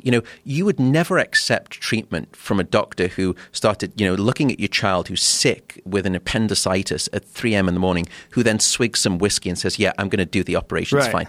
You would go ballistic. Right. Yeah. Well, why do we accept treatment? After 20 hours of being awake, you're as impaired as you would be if you were legally drunk. So unfortunately, we placed young residents in this position of, acting and operating and decision-making under conditions of insufficient sleep. 1 in 5 medical residents will make a serious medical error due to insufficient sleep. 1 in 20 medical residents will kill a patient because of a fatigue-related error. 1 in 20. That's crazy. And right now, there are well over 20,000 medical residents. So if you have 100 of them, 5 are going to kill people. Accidental deaths. Think insane. about that number. That's insane. If we were to solve the sleep loss epidemic in medicine, we could start saving lives. And I don't know what it is. Is it just an old boys network where we said, well, we went through it, yes, so you've got to go through it. And the data now is so prolific. I write all about that and try to build an evidence-based, emotionless cold case for sleep in medicine, a sleep prescription for medicine, as it were. Well, most people don't realize the requirements that residents have. No. And they are literally, beyond human capacity. Thinking that, hubris and some degree of hours on the job is going to be able to allow you to sort of, cut short what took 3.5 million years to sort of, get in place, which is an 8-hour night of sleep. That's just thick-headed. And I think the medical profession may be at the stage where it's, my mind is made up. Don't confuse me with the facts. Wow. This is blowing me away. I just don't understand how the very people that are working on the health of patients and fixing them and repairing injuries and taking care of diseases, those are the people that are ignoring one of the primary factors of disease and errors and cognitive function. It's impairment. It's a travesty. I have a friend who's an ophthalmologist, and he tells a story about during his residency, it was back in the 80s, and he had a pager. He was on the toilet with a tray of food on his lap because he didn't have time to eat and go to the bathroom. So he's eating food, and he fell asleep. Yeah. And then his pager went off. And he's like, fuck my life. Yeah. I mean, how many warning bells do you need to tell you that you're in a deleterious state if you're falling asleep with your trousers around your ankles, with food all over your face, and yet you're in the deepest stages of non-REM sleep? And he's a guy who's working on people's eyes. Yeah. It's crazy. Yeah. I mean, and it's, sleep is equally absent for the patient in the hospital setting. We know that somewhere between 50 to 70% of all ICU alarms are either unnecessary or ignorable.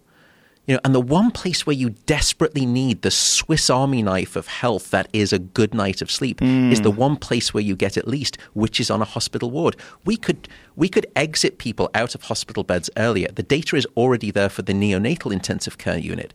They used to leave bright lights on 24/7. Right. And that would prevent sort of the signaling for sleep and wake and sleep and wake. And that cycle is critical.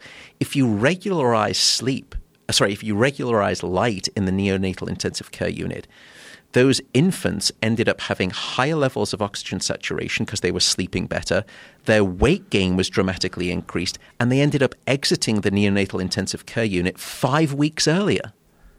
Whoa. Simple things.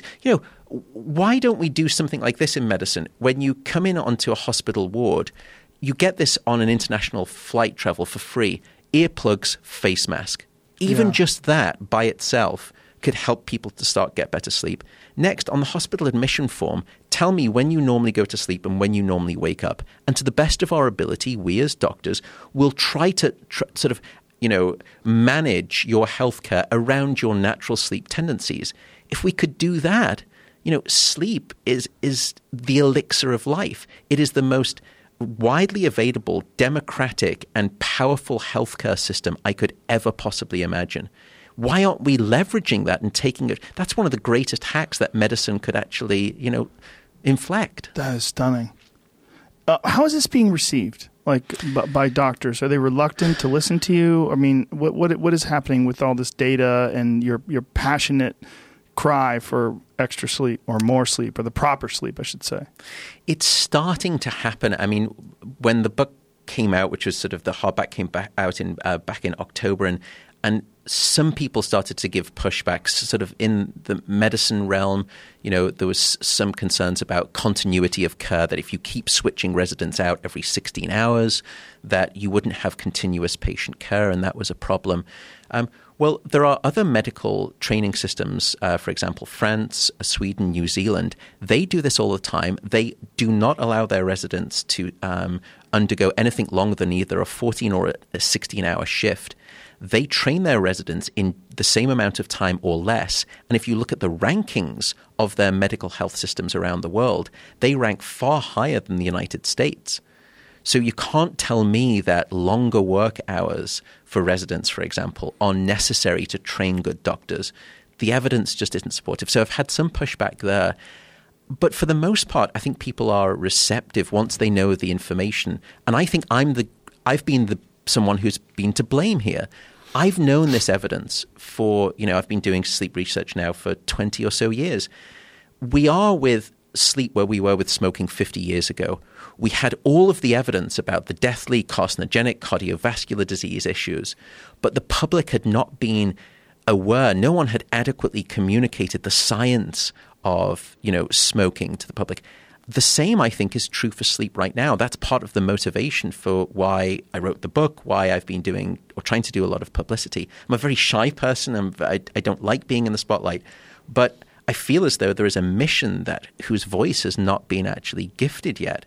And I wanted to try and help and be a sort of a sleep diplomat. I mean, that's why I chose the handle on social media, trying to be there as an ambassador for sleep.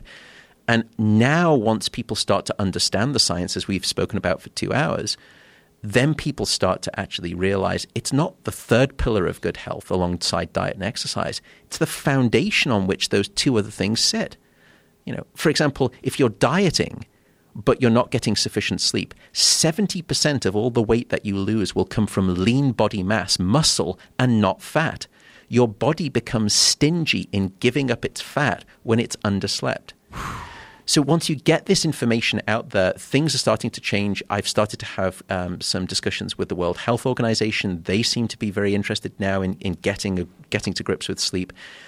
I'd love to speak to first world governments, though. When was the last time you saw any first world nation have a government-supported public health campaign around sleep? I don't know any. We've had them for, drink driving, for risky behaviors, for drugs, for alcohol, for healthy eating. Sleep should be a part of that equation. I want to lobby governments to start to instigate this, and it will save them millions of dollars. The Rand Corporation did an independent survey 2 years ago on the demonstrable cost of a lack of sleep to global economies. What they found was that a lack of sleep costs most nations about 2% of their GDP, of their gross domestic product. Here in America, that number was $411 billion caused by insufficient sleep. Solve the sleepless epidemic, you could almost double the budget for education, and you could almost halve the deficit for healthcare. Wow. What studies, if any, have been done on people who live in the Northern Hemisphere, where they experience these long days, like Alaska and Siberia, places like that? It's really tough for the regulation of the circadian rhythm. Yeah. And a lot of people, they're not all, but a lot of people will suffer from what's called seasonal affective disorder, which is the winter blues. Yeah. And it's an unfortunate acronym, SAD. Your doctor comes along, you say, look, I'm not feeling good, it's the wintertime. Well, you're sad. No, I know. I'm sorry. It's a medical term. It's called SAD, it's called seasonal affective disorder. And that data is quite powerful too. And you end up having to use melatonin strategically to help you fall asleep, to sort of signal darkness in the summertime when it's really light, almost all day. And then in the wintertime, you reverse engineer the trick.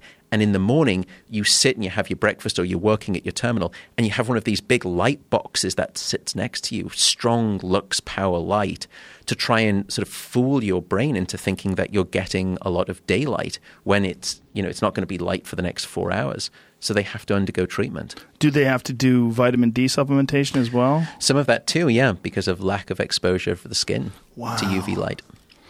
Well, listen, man, I think you just opened up a lot of people's minds. You certainly did mine. This podcast blew me away. I thought I knew a little bit about sleep. I knew nothing. Thank you so much. And You're please so very welcome. Tell people how they could read your book. Where can they get it? What's your website? Yes, so I'm all over the social media and the web pages by sleepdiplomat.com. And the book is called Why We Sleep. And it is out now on Amazon and all major booksellers. And that's probably the best way that they can learn all about sleep and frightening the living daylights out of them. Thank you so much, Matt. I really, really appreciate it. You're very welcome, awesome. Joe. Sleep well. Thank you. You too. Thanks. That was good, right? I didn't lie. I don't lie. That was a fucking good goddamn podcast. Thanks to our sponsors. Thank you to the Cash App. You download the Cash App for free in the App Store or Google Play. Make sure you use the promo code Joe Rogan, one word. You will get $5, and $5 will go to our good friend Justin Wren's Fight for the Forgotten charity to raise money, or to build wells, rather, for the pygmies in the Congo. And thousands of dollars have already been raised, and several wells have been built. Very happy about that. So download the Cash App for free and use the promo code Joe Rogan, one word. Thank you also to Zoom, video conferencing at its finest. Set up your free account today at zoom.us. That's ZOOM.us. And we are also brought to you by ZipRecruiter. You notice I always do it that way? I don't know why I say it. I see Zippy. It's fucking Zippy. I want to be like a reporter from the 40s. ZipRecruiter. ZipRecruiter.com/Rogan. Try it for free, folks. That's how confident they are that you're going to keep coming back. Try ZipRecruiter for free at ZipRecruiter.com/Rogan. All right. Whew. That's it. We did it. Goddamn, that was an important podcast. I really, really enjoyed that. I mean, that guy fucking blew me away. Important stuff. All right. That's it for today. We'll see you soon. Bye-bye.